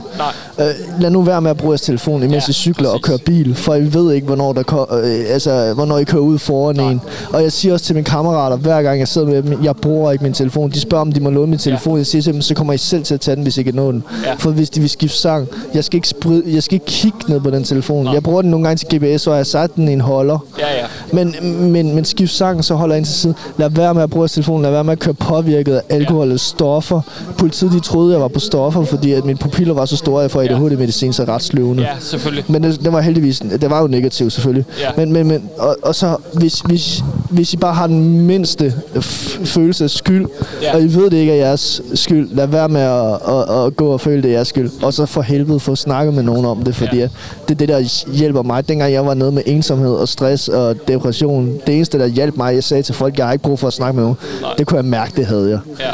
Det var jeg ikke selv, det havde jeg ikke selv, det var jeg ikke herover, det havde jeg. Ja. Og jeg kunne også mærke bagefter, at jeg havde været til 4 forskellige psykologer, jeg havde brug for at snakke med nogen. Jeg havde brug for at ende nogen, men det forstår jeg, fordi jeg igennem mit liv, jeg havde været vant til, at folk de ikke gad at høre på en. Ja. For jeg snakker rimelig meget, og så man er autist, nogle gange blander man tingene sammen i en historie. Så folk de har jo bare været vant til, at jeg tænker, ham der han lyver, eller så er de bare begyndt at gå, eller så gider de ikke at høre på mig alligevel, eller tager mig ikke seriøst. Så jeg jo bare altid lært at holde det inde. Men når du kommer til en psykolog, så er det eneste, de bliver betalt for, det er at lytte til dig, og så er jeg jo inde i gruppen om, og så nu føler jeg, at nu kan jeg snakke om det. Ja, så er der nogen, der tænker, at nu gør du det bare for opmærksomhed, men så tænker jeg, nej, jeg gør det for, at jeg ved, at der er mange, der har det sådan, og jeg har selv haft det sådan. Det er faktisk også der, jeg lige vil runde af og sige, jeg synes faktisk, det er nogle gode budskaber, du kommer med, det her med at sige, lad nu være med at bruge jeres telefoner, lad nu være med at køre påvirket, fordi det kan i værste fald koste liv, og jeg synes, det er fedt, at du gad at komme her i dag og sidde og fortælle din historie, fordi jeg ved, der er mange, der lytter derude, og som kan bruge det til noget, Andreas, så jeg synes, det er fedt, at du har givet at komme hos os i dag og fortælle den her historie. Det er mega sejt af dig, og så håber jeg, at du snart healer lidt fysisk rundt omkring, og at du får en god skolefestival, ikke? Jo, tak lige måde. Og det sidste, jeg vil sige, det er, husk nu for helvede at passe på jer selv og hinanden. Det lover vi, lige meget om det er i trafik, eller om det er i byen, eller om det er bare ned til Fakta. Ja. Man ved aldrig, hvad der sker. Nej, enig. Det må være ordene. Det er sgu spot on. Andreas, ha' det godt, ikke? Jo, tak lige måde. Tak. Hej. Jeg er gået ned til Kystliv, kan jeg se. Og jeg står sammen med Mikkel fra Danske Rederier. Mikkel fra Danske Rederier. Kan du ikke fortælle mig lidt, hvad laver I her, og hvad kan man opleve? Vi er ved at slå et slag for den maritime branche og håber på, at der kommer rigtig mange nysgerrige sjæle forbi for at se, hvad vi kan tilbyde både af ungdomsuddannelser og maritime uddannelser, alle slags. Både for dem, der er blevet trætte af boglige fag, og også dem, som måske har kompetencer inden for det praktiske, som maskinmester, skibsassistent. Og så selvfølgelig også vores shipping-uddannelser. Så der er noget for alle i vores branche her. Og som man kan se, så er der en masse børn, og der er en masse maritime små aktiviteter, man kan kaste ud i her i vores stand. Hvad kan man prøve?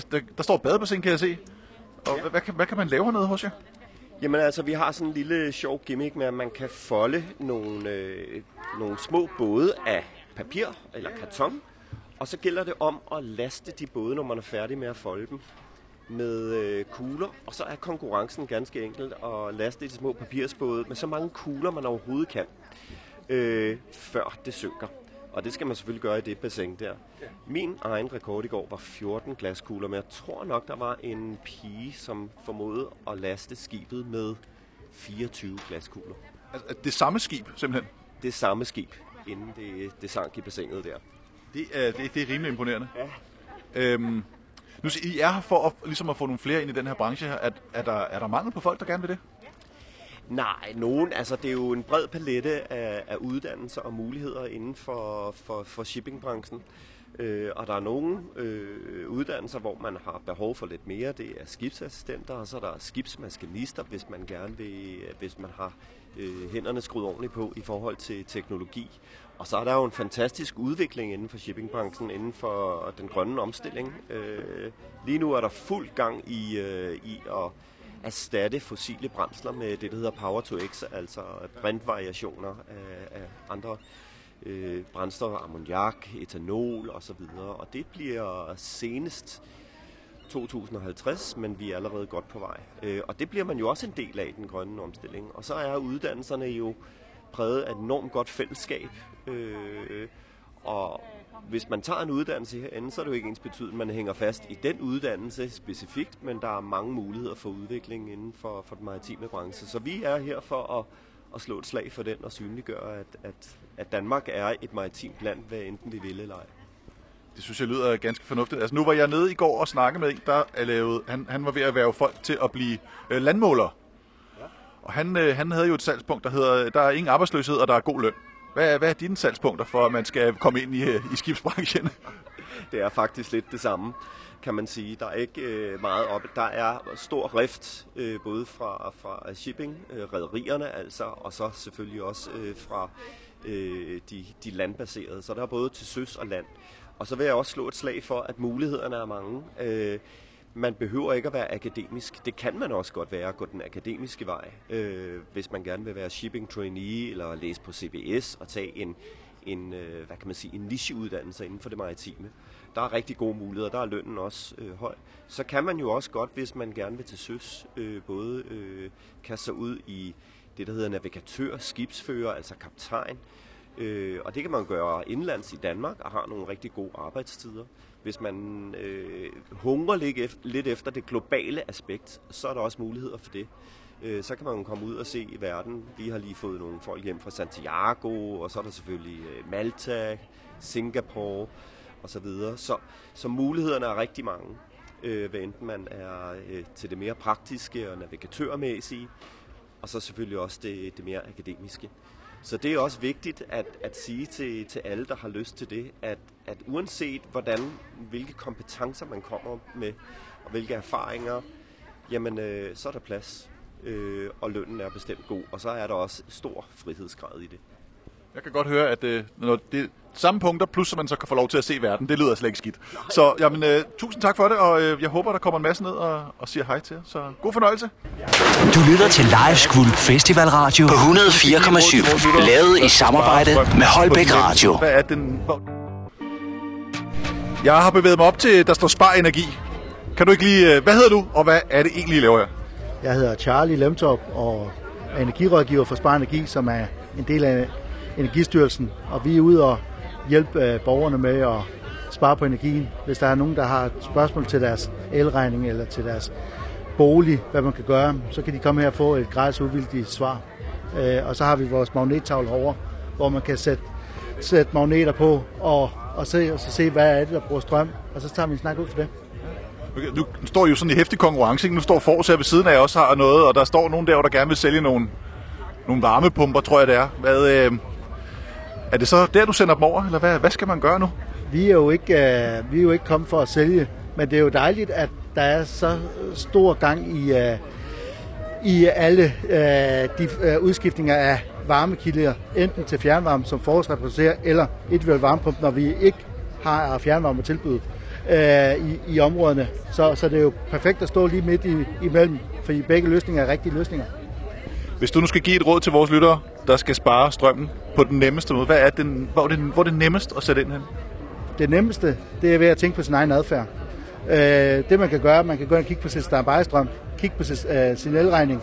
Vi har alle sammen digitale måler, hvor vi kan se strømforbruget i løbet af døgnet. Kig fra kl. 12 om aftenen til 5 om morgenen. Hvis strømforbruget ligger over 0,15, sådan en tommelfingerregel, hvis det ligger over der, så er der noget at komme efter. Og så kan man begynde at kigge på alle de røde lamper, vi har. Det jeg gør med mine egne børn, det er, at jeg lader go green.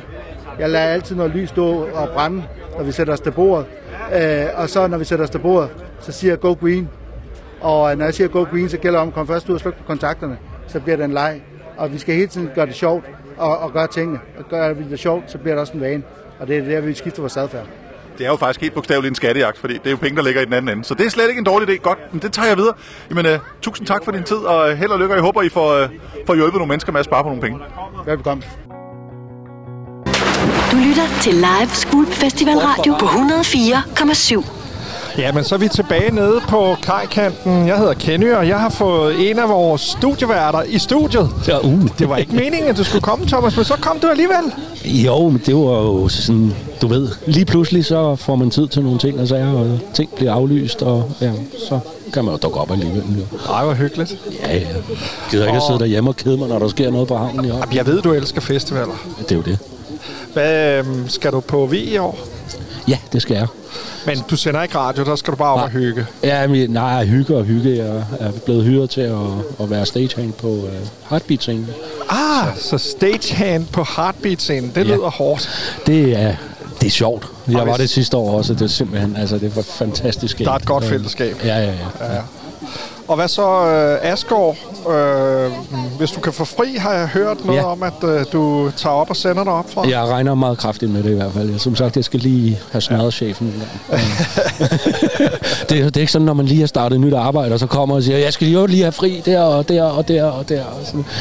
Jeg har lige fået en uge til Vig der, og så tænkte jeg, nu er han selv på ferie, så kan det være, når han kommer hjem fra ferie, så er han lige til at snakke med. Men det er jo en lidt poppet festival. Altså, jeg ved jo, at du er til rock, og så også til techno, og sådan, altså, det er ligesom om, du er lidt i yderkanterne.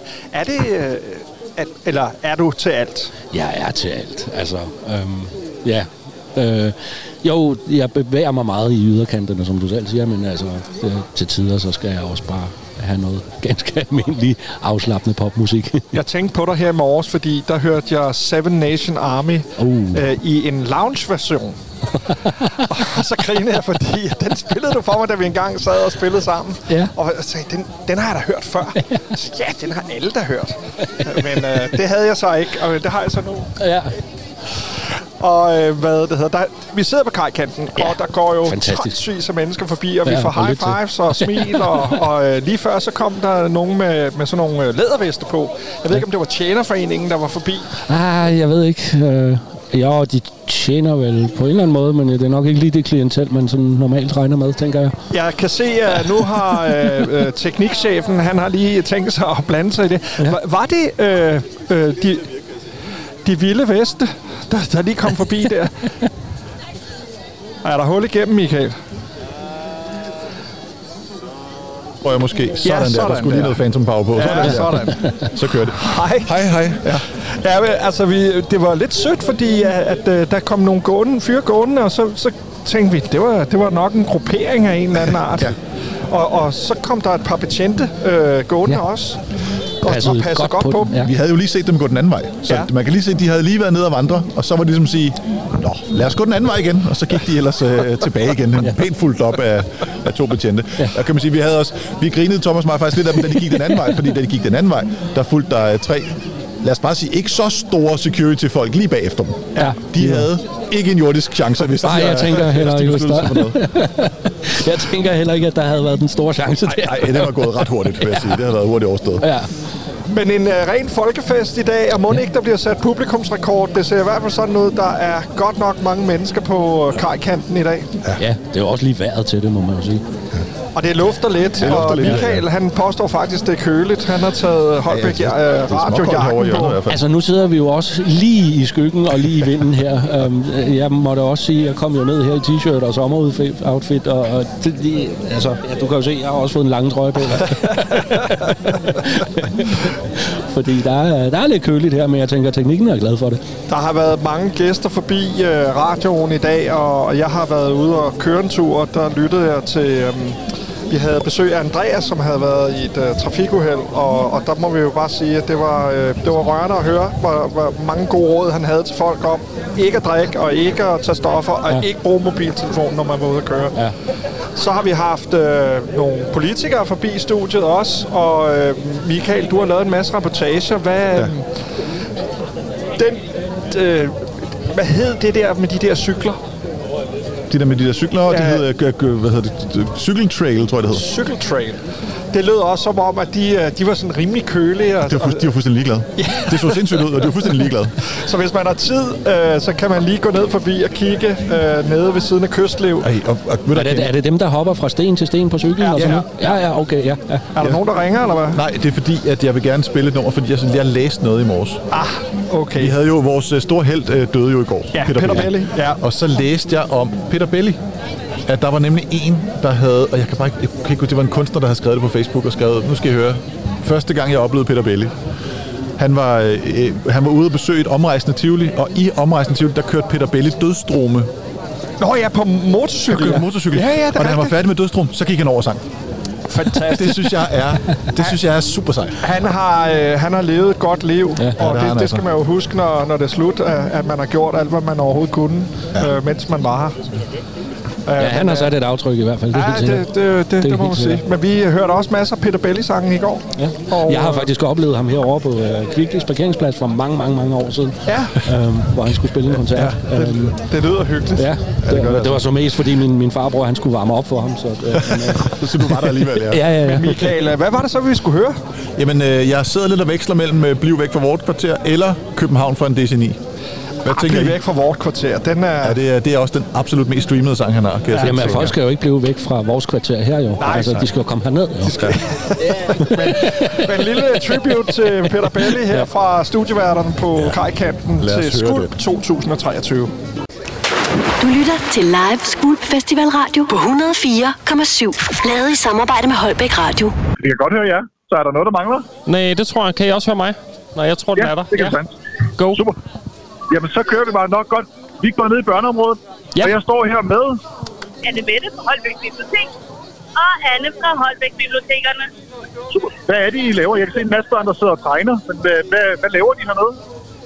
Lige her så sidder de og tegner på sådan nogle små runde papir, hvor de derefter går over til de unge frivillige, og så får de lavet dem op til batches. Så de laver simpelthen deres egne produkter og får dem med hjem. Har der været mange igennem hernede? Det kan du tro.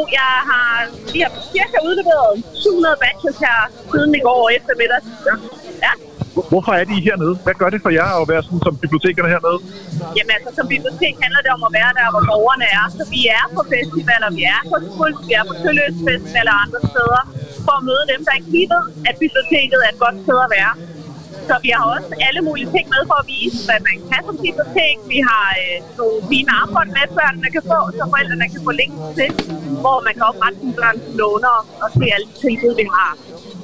Og også det der med, nu er det sommerferie, så vi har noget, der hedder sommerbogen, hvor børnene skal læse 3 bøger og lave en lille boganmeldelse. Så kommer de op med boganmeldelsen, får en gratis bog af biblioteket, og så er de også med til at få en konkurrence, eller de er med i en konkurrence, hvor gevinsten er, hvad er det nu lige det er? Altså, det er helt nyt i år.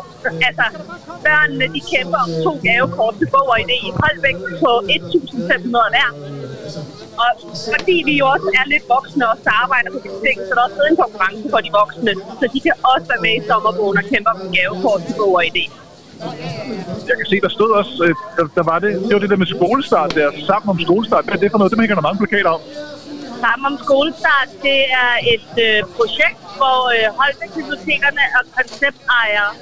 Og det er i samarbejde med Herning Bibliotek, og det hele ligger så på bibliotekernes sprogspor, og vi har fået midler fra Kulturstyrelsen, der har vi fået 1,5 million til at lave det her projekt, der handler om en trykker overgang fra dagtilbud til skole. Og det har vi gjort for eksempel lige nu, er Annemette og jeg ude sammen med vores leder ude i Absalonskolen, og der har vi etableret sådan et læserum, hvor der kommer en børnehave med skolestartende børn, og de kommer tirsdag og fredag 2 gange om ugen op på skolen, hvor vi så sidder og laver forskellige aktiviteter ud på sammen skolestart. Der i virkeligheden også er en bog, vi har givet alle skolestartende børn her i kommunen, en ABC-bog, men det er ikke en skolebog, det er en samtalebog, der ligesom giver dem et større ordforråd, og hvor vi taler om familie og cykel og skole og alt muligt, for nemlig det der med, at det bliver en genkendelighed for dem, når de kommer i skole. Det lyder rigtig godt. Det lyder som, der er god mening med det, og der er planer med det. Nu det er ikke så lang tid siden, der kom sådan en undersøgelse om, at danske børn de ikke rigtig gider at læse. Har I oplevet det? Er det noget, I mærker? Hvad gør man? Hvad gør vi ikke her for at tænde læseknisten? Fordi jeg har både læst børn og unges læsning 2021, og den seneste undersøgelse fra Pearl 2021, hvor det står lidt skidt til, og man ved ikke, om noget af det skyldes måske coronapandemien, men det vi gør, det er jo faktisk, at vi tager ud til skolerne og buktugger. Vi kommer ud med en helt fuld af bøger, og så er vi to bibliotekarer sammen, som taler om 4-5 bøger hver især, og sælger bøgerne. Og så får børnene lov til at låne den her kuffert i 6 uger, så bliver de hentet. Det er en af vores tiltag. Ja. Man kan jo sige, at altså, i det her skoleår har vi jo været ude ved ca. 2.300 børn og fortælle om bøger. Og erfaringen fra skolerne er, at det gør en kæmpe forskel. Det giver børnene lyst til at læse, og det giver dem en idé om, at man også kan tale sammen om sine læseoplevelser. Og det er lidt det, der skal til, at man får lyst til at snakke om det, man læser, og anbefale hinanden ting. Så det er noget af det, der rykker noget. Det lyder rigtig godt. Det er super dejligt, at I er her, og I må have en fortsat rigtig god festival, og så håber jeg, at I kan få udleveret mindst lige så mange badges, som jeg allerede har gjort. Så tak for det. Tak. Tilbage til jer. Tak. Du lytter til live Skvulp Festival Radio på 104,7. Lavet i samarbejde med Holbæk Radio. Velkommen tilbage til Havnestudiet, og jeg sidder med projektleder, forkvinde og nu også årets hjælperytter i Destination Sjælland. Tillykke, Rikke, med endnu en pris. Det her må sige at være året, hvor folk har fået øjnene op for, at du faktisk gør en del for fællesskabet. Hej, velkommen. Tak skal du have. Jeg tænker, skal vi ikke snart have defineret, hvornår man har ryddet bordet for de der priser der? Ej, jeg tænker, at vi er ved at være der. Men godt gået, Rikke, og tillykke med det. Tak. Og tak for, at vi må være på dit område. Jamen for fanden. Vi elsker at sende radio. Vi er oppe på 17 timer lige om lidt i træk. Vi er også ved at være møre. Jeg synes, jeg kan se på både ansigtskulør og det store tandpastasmil, at du også er ved at være der. Ja, men nu kører vi på de der reserver der, som der er bare rigtig sjov at køre på. Ja. Det er fedt. Det er fedt. Kan du ikke tage nogle nedslagspunkter i vores 2 fantastiske dage her på Folkemødet, og så sige, hvad har gjort indtryk? Specielt indtryk på dig, for jeg ved, det hele har. Altså, jeg bliver nødt til at starte med at sige, unge Folkemøde i går. Hvad siger I? I sidder og nikker rundt om bordet. Hold kæft, mand. Ikke? Jeg er glad. Jeg har fået livstidstilladelse til at bande i Holbæk Radio. Det er derfor, jeg gerne vil være med. Det var edderbank med fedt. Har I nogensinde lavet noget federe? Jeg var tudefærdig. Nu havde jeg heller ikke sovet om natten for at komme i mål. Jeg var tudefærdig fra start til slut. Altså, da de kom herop på Folkemødepladsen foran Sparekassen Sjælland Fyn, og der bare væltede ind med Holbæk Kommunes 7. klasser, og der stod 700 7. klasses elever, 13-14-årige unger, og stod og så kommer Bryce fra House of Momentum, ikke? Ja, og bare, hold kæft, det var vildt, men han var bare, startede stille og roligt, og så byggede han bare de der unge mennesker op, det var for fedt, ikke? Og de startede med at være generede, og nej, og skal vi danse, og alt sådan noget, og de endte med bare at have svej i, eller hvad hedder det, buk i knæene, og bare være totalt groovy. Det var for fedt. Og så se dem der, lyt efter, vær opmærksom, høre efter, hvad er det, der skal foregå i den her dag, som de aldrig har prøvet før. De vidste ikke, hvad er det her for nogle rammer. Jeg havde været på besøg hos dem ude på skolerne, så de havde en relation til mig en lille smule. Men de hørte efter, de var klar, de forstod, der var ikke noget pis, de var bare i gang, og så var de sugede bare til sig. Ja. Var det fedt, mand? Det var så fedt, at de kom ud i alle de her områder med aktiviteter, 100 fede stande, som bare har virkelig forberedt sig for at komme her og lave aktiviteter. Noget af det, som vi... Altså, jeg er snakkehumør, ikke? Jeg har arbejdet hårdt, så du stopper mig. Nej, det er så fint. Men altså, det var jo helt bevidst side. Altså, for mig er det enormt interessant, når vi snakker om fællesskaber, at begynde at sige, kunne det være, at det ikke altid handler om, at der er nogen, der står uden for fællesskabet. Det piver. Altså, at dem, der står uden for fællesskabet, at det ikke altid handler om, at de mangler noget, eller ikke har kapacitet til, at de ikke... Altså, kunne det også godt være, at der er noget med fællesskaberne, som vi ikke... Nu kan jeg høre mig selv. Ja, det er dejligt. At de står... altså, jeg vil gerne have, at vi ikke hele tiden tænker, hvorfor gider de ikke være med? Hvorfor kan de ikke finde ud af at være med? Nej, men prøv at høre her. Der er nogle ting, vi har fået indrettet på en måde, så de passer til nogle mennesker. Fordi det er os, der gerne vil snakke, der gerne vil sidde og lytte, der gerne vil debattere. Det er os, der har defineret, hvordan vi fører den demokratiske samtale. Hvordan man er rigtig i et fællesskab, hvordan man går forrest. Og der har vi ligesom glemt, at dem, der ikke elsker at snakke i mikrofon, eller dem, der ikke elsker at sidde på deres numse og lytte efter, der signalerer vi uden at ville det. Det ved jeg godt, det er ikke for med ond vilje, men vi signalerer. Du er lidt forkert. Ja. Ikke? Det er svært at komme ind i fællesskabet nogle gange. Ja, det er det. Og i stedet for at sige, hvordan kan det være, at ungdommen ikke stemmer? Hvordan kan det være, at ungdommen ikke vil melde sig ind i partier? Hvorfor vil de ikke være frivillige? Så lad os prøve at sige, kommer de med et budskab? Kommer de med en besked til os om, at vi kan få lov til lige at glo på os selv og sige, hvad er det, vi gør? Ikke? Ja. Hvordan har vi... Der er nogle dørtærskler ind til fællesskabsrummet, som vi ved, okay, dem kan vi justere på. Vi kan sætte kontingent ned for foreninger. Vi kan holde møderne på nogle andre tidspunkter. Vi kan gøre alt muligt. Men der er også nogle ting, som vi gør, som vi ikke har opdaget, at vi gør. Ja. Ikke? Ja. Som for eksempel at lægge et folkemøde på Bornholm. Det er fedt. Jeg er totalt fan af folkemøde på Bornholm. Men bare det at skulle booke en færge i psykopat lang tid i forvejen. Jo, eller bo derovre. Det er jo blevet så vanvittigt dyrt også. Ja. Ikke? Så det er jo ekskluderende på en eller anden måde.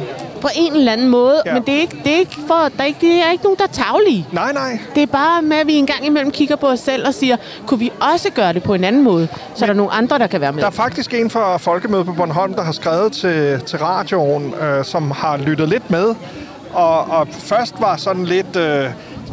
hvorfor kalder I det folkemøde? Det er det, der er på Bornholm. Så siger man, der er jo folkemøder på mange måder. Og vi har jo bare spejlet os i det, der sker over hos jer. Og jeg synes, altså, når vi taler med både dem, der har været på, og dem, der... det hele jyderup, der er hernede på Kravsbrygge. Det er for fedt. Det er så dejligt. Men en af de ting, der er sket, er jo, at vi kommer i dialog, også selvom der måske til nogle talks, så er det et meget smalt publikum, og til andre talks har det været et meget bredt publikum. Hvordan bliver der taget imod? Altså, er det noget... Altså, skal man vende sig til at sætte sig ned og lytte efter? For det var også det, jeg hørte dig sige lige før. At det kan også være en barriere for nogen. Altså, det der er med Skvulp folkemøde, det er, at vi er jo mega heldige, at vi får lov til at ligge lige midt inde i en folkefest. Pissefed festival, ikke? Ja. Lige præcis. Og vi kan jo faktisk bryste os af at være Danmarks anden største folkemøde. Fordi der kommer 50.000 mennesker. Vi kan ikke selv tage credit for at lokke dem hertil, men de kommer. Og det er nogle helt andre mennesker, end som tager til folkemøde. Og det er jo en kæmpe mulighed. Det er en kæmpe mulighed at komme i tale med mennesker, som ikke nødvendigvis tager til folkemøde et andet sted. Ja, det er præcis. Men det er samtidig jo også en udfordring, fordi de er her for at holde fest. Ja. Men i Skvulp, der har vi vedtaget, at Skvulp er en kæmpe stor privatfest, og folkemødet på Kravs Brygge, det er køkkenet, hvor os, der synes, det er sjovt, og snakke om den seneste folkeskolereform og friværdier, kan sidde ude i køkkenet og ryge under M-hætten. Ja. Det er det, som Kravs Brygge og folkemødet på Skvulp er for mig. Har det været, politikere har der jo været rigtig mange af, og der har også været, vi har haft fremtidsforskere, vi har haft spejderledere, vi har haft frikirker og kirker, og der har virkelig været bredde på i år. Hvad planlægger I en 2024 allerede nu, Rikke? Jeg ved ikke, du havde det spørgsmål. Ja, det gør jeg.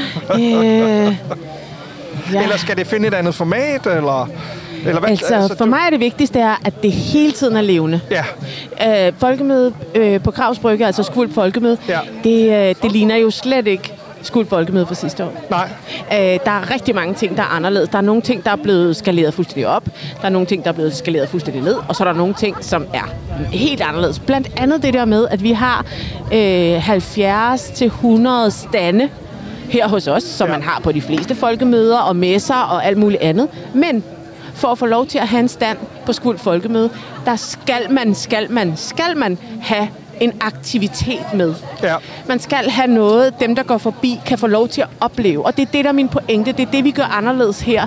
Det er, at vi forsøger at have nye måder at tage den demokratiske samtale på og udvikle fællesskaber på. Det gør vi ved, at dem, som gerne vil bruge kroppen, dem, der gerne vil bruge intuitionen, dem, der gerne vil bruge mavefornemmelsen, dem, der gerne vil bruge alt muligt andet end kun lytte hjerne,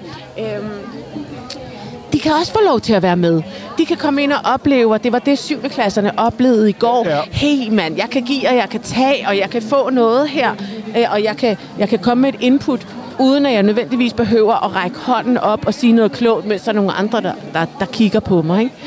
Det synes jeg fandme er fedt. Altså. Vi havde mange 7. klasses elever forbi også her på radioen, og vi havde endda nogen siddende, og de synes, det var fedt at lave live podcast. Ja. Ikke?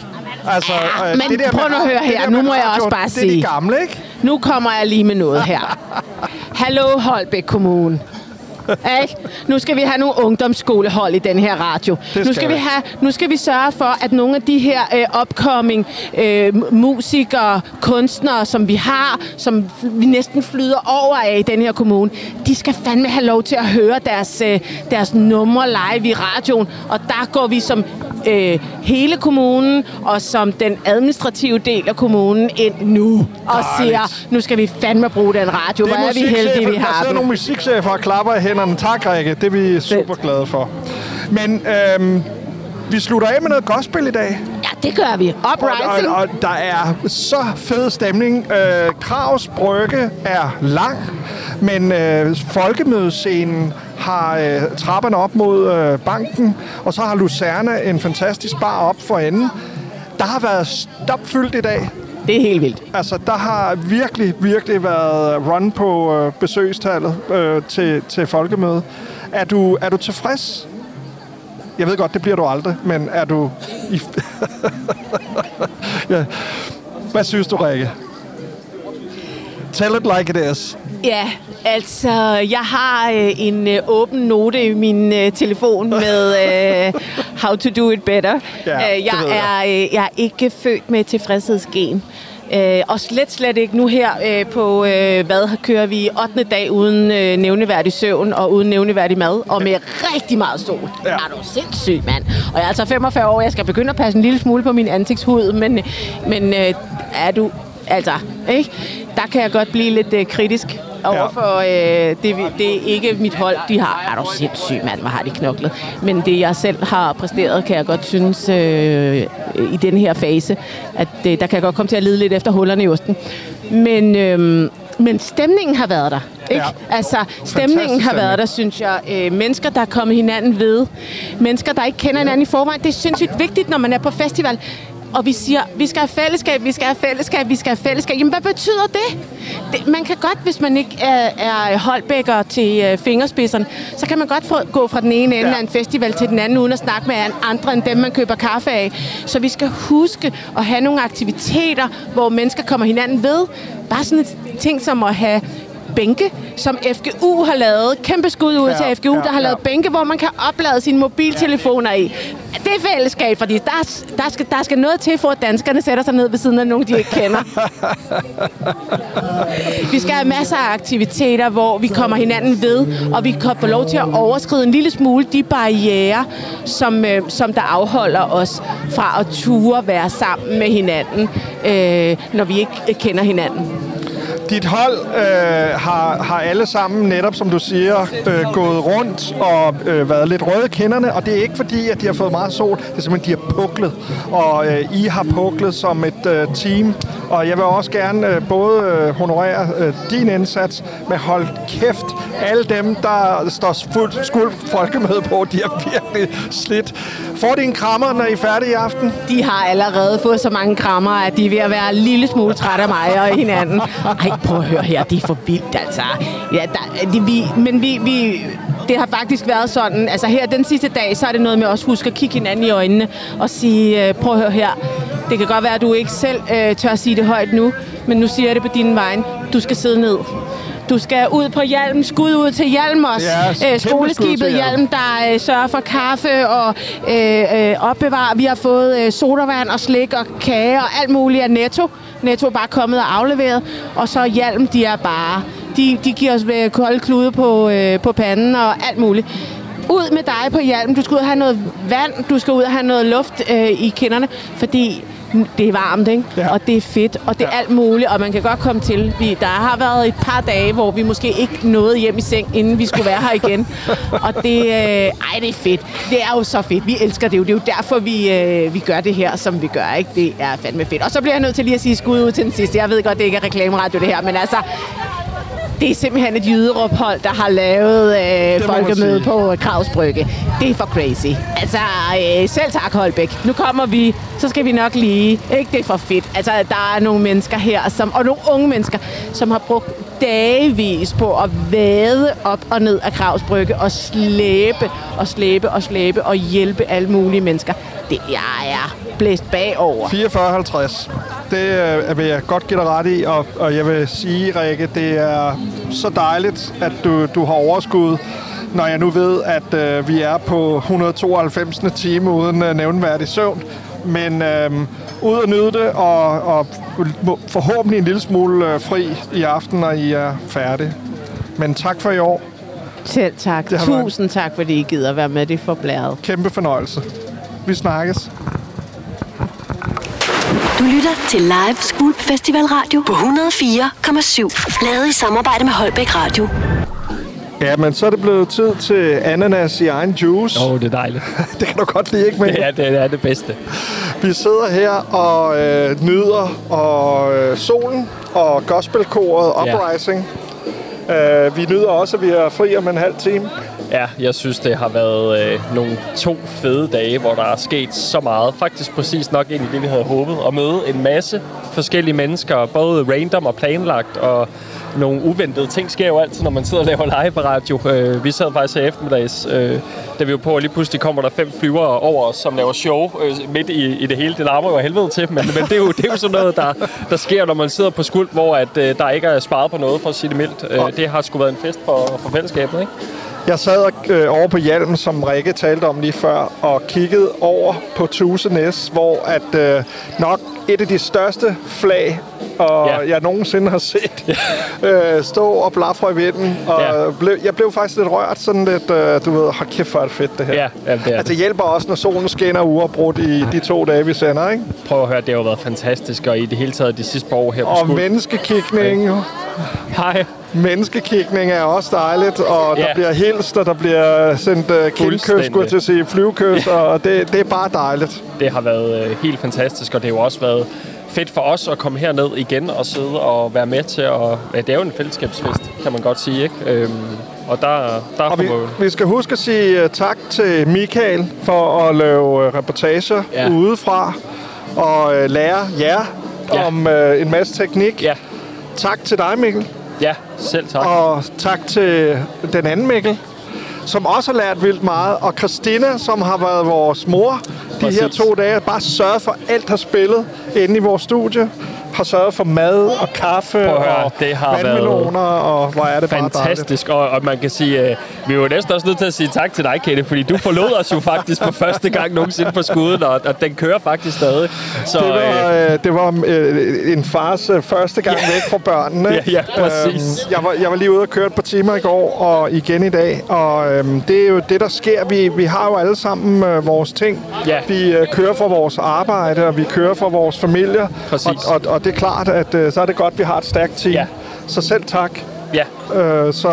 Og den sidste, vi skal huske at sige tak, eller de sidste 2, vi skal huske at sige tak til, det er til Kim, som lavede podcast i går. Under nogle vanskelige forhold, sammen med Anne-Marie Bukke, som er neurokonsulent. Og tak til jer 2 også. Og vi skal selvfølgelig også sige tak til Rikke for at huse os hernede på Folkemødet. Ja.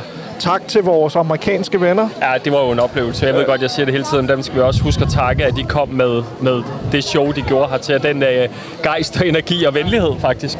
Præcis. Det synes jeg var vigtigt at sige, ikke? Og tak til alle de fantastiske mennesker, der har stukket hovedet ind på radioen. Ja. Jeg er sikker på, at du har fået nogle nye fans, og det har jeg også. Helt og hvor er det fedt. Helt vildt. Og det er jo det her kan skuld. Det er jo det, vi elsker at være hernede for og møde mennesker, ikke? Er det sådan, så at Sindkjær er gjort studieklar til næste år? Jeg vil godt lige sige, at mig og ham havde faktisk en korrespondance, mens du var væk, hvor det var mig og ham, så snakkede live i radioen, hvor Mikkel var med indover. Så han har faktisk blevet døbt, så det burde vi jo egentlig fejre. Så har vi kun det sidste. Og Michael, vil du eventuelt filme? Det er rigtigt. Mens Sindkjær, han tager 20 armbøjninger. Fordi at han... Ja, det må du lige forklare. Jamen, det der var problemet, det er, at for nogle uger siden... Nu stiller vi lige det her bord sådan her. Og så skal Sindkjær...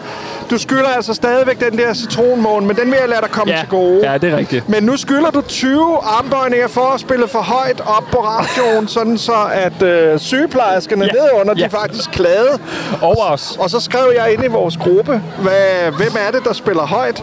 Og så havde han faktisk mandsmod nok til at skrive. Ja, det er faktisk rigtigt. Det skal man også huske at rose. Det er rigtigt. Så jeg blev jo ikke sur. Jeg sagde bare, at det kostede 20 armbøjninger. Og en citronmåne. Og en citronmåne. Så nu må du så betale den første del. Skal vi tælle, mens du gør det? Det tænker jeg.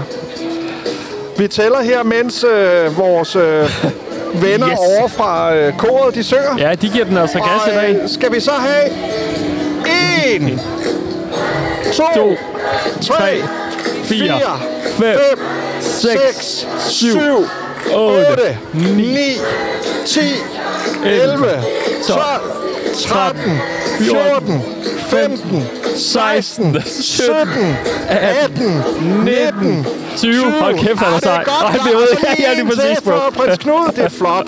Meget, meget fint. Det er fandme respekt, jamen, det der. Respekt for det. Ja, det er fucking cool. Det er altså, det er sgu en måde at slutte året af på. Ja, jeg synes, at Skvulp har vist, at det kræver lidt ekstra muskler, fordi vi er tidligt hernede og går sent hjem.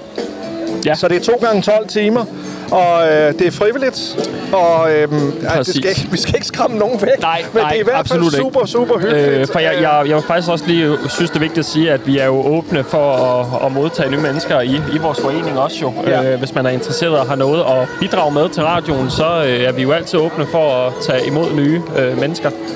Det synes jeg er vigtigt at sige også. Vi har prøvesmagt vores nabobods grøntsager, og vi har med interesse, og især Michael har fulgt med interesse, priserne. Det kan være, at Michael lige vil sige noget om det. Jeg tror, at kirsebærindeks er jo det nye, vi går efter. Man kan jo tro, at det er C20-indekset, man skal gå efter, og man kan se aktiekurser, men det er jo faktisk bare kirsebær, man skal holde øje med. Det går simpelthen så stærkt. Den ene øjeblik, der er det i plastik, det næste øjeblik, der er det håndplukket, og så bliver det billigere, og så stiger det og sådan noget, så ja. Det bliver vi nødt til. Det er virkelig spændende, ja. Det har været meget spændende. Det Michael han refererer til, det er, at vi oplevede, at kirsebærne kom i plastikbakker. Og da der så var gået nogle timer, så fandt de ud af, at der ikke var så godt salg i plastikbakker. Så blev det til kirsebær i papirsposer. Ja. Og så gik det virkelig stærkt. Og så fandt de så ud af, at der skulle ikke være så meget i kirsebærposerne. Men så gik det stadigvæk virkelig stærkt, for prisen var den samme. Så vi er dybt imponeret over købmandskabet over på den anden side. Ja, det er altså imponerende. Det må vi sige. Og der er en glad kirsebærbonde, der går hjem i aften. Det tænker jeg også. Og det er godt for dem. Ja, det er det. Der er faktisk nogle af de, jeg kan sige, det er det samme personale, der har været på hele dagen. De har altså også knoklet, vil jeg bare lige sige. Der er altså blevet gået til den. Der blev gået til stålet. Respekt for det. Så har vi de lokale drenge.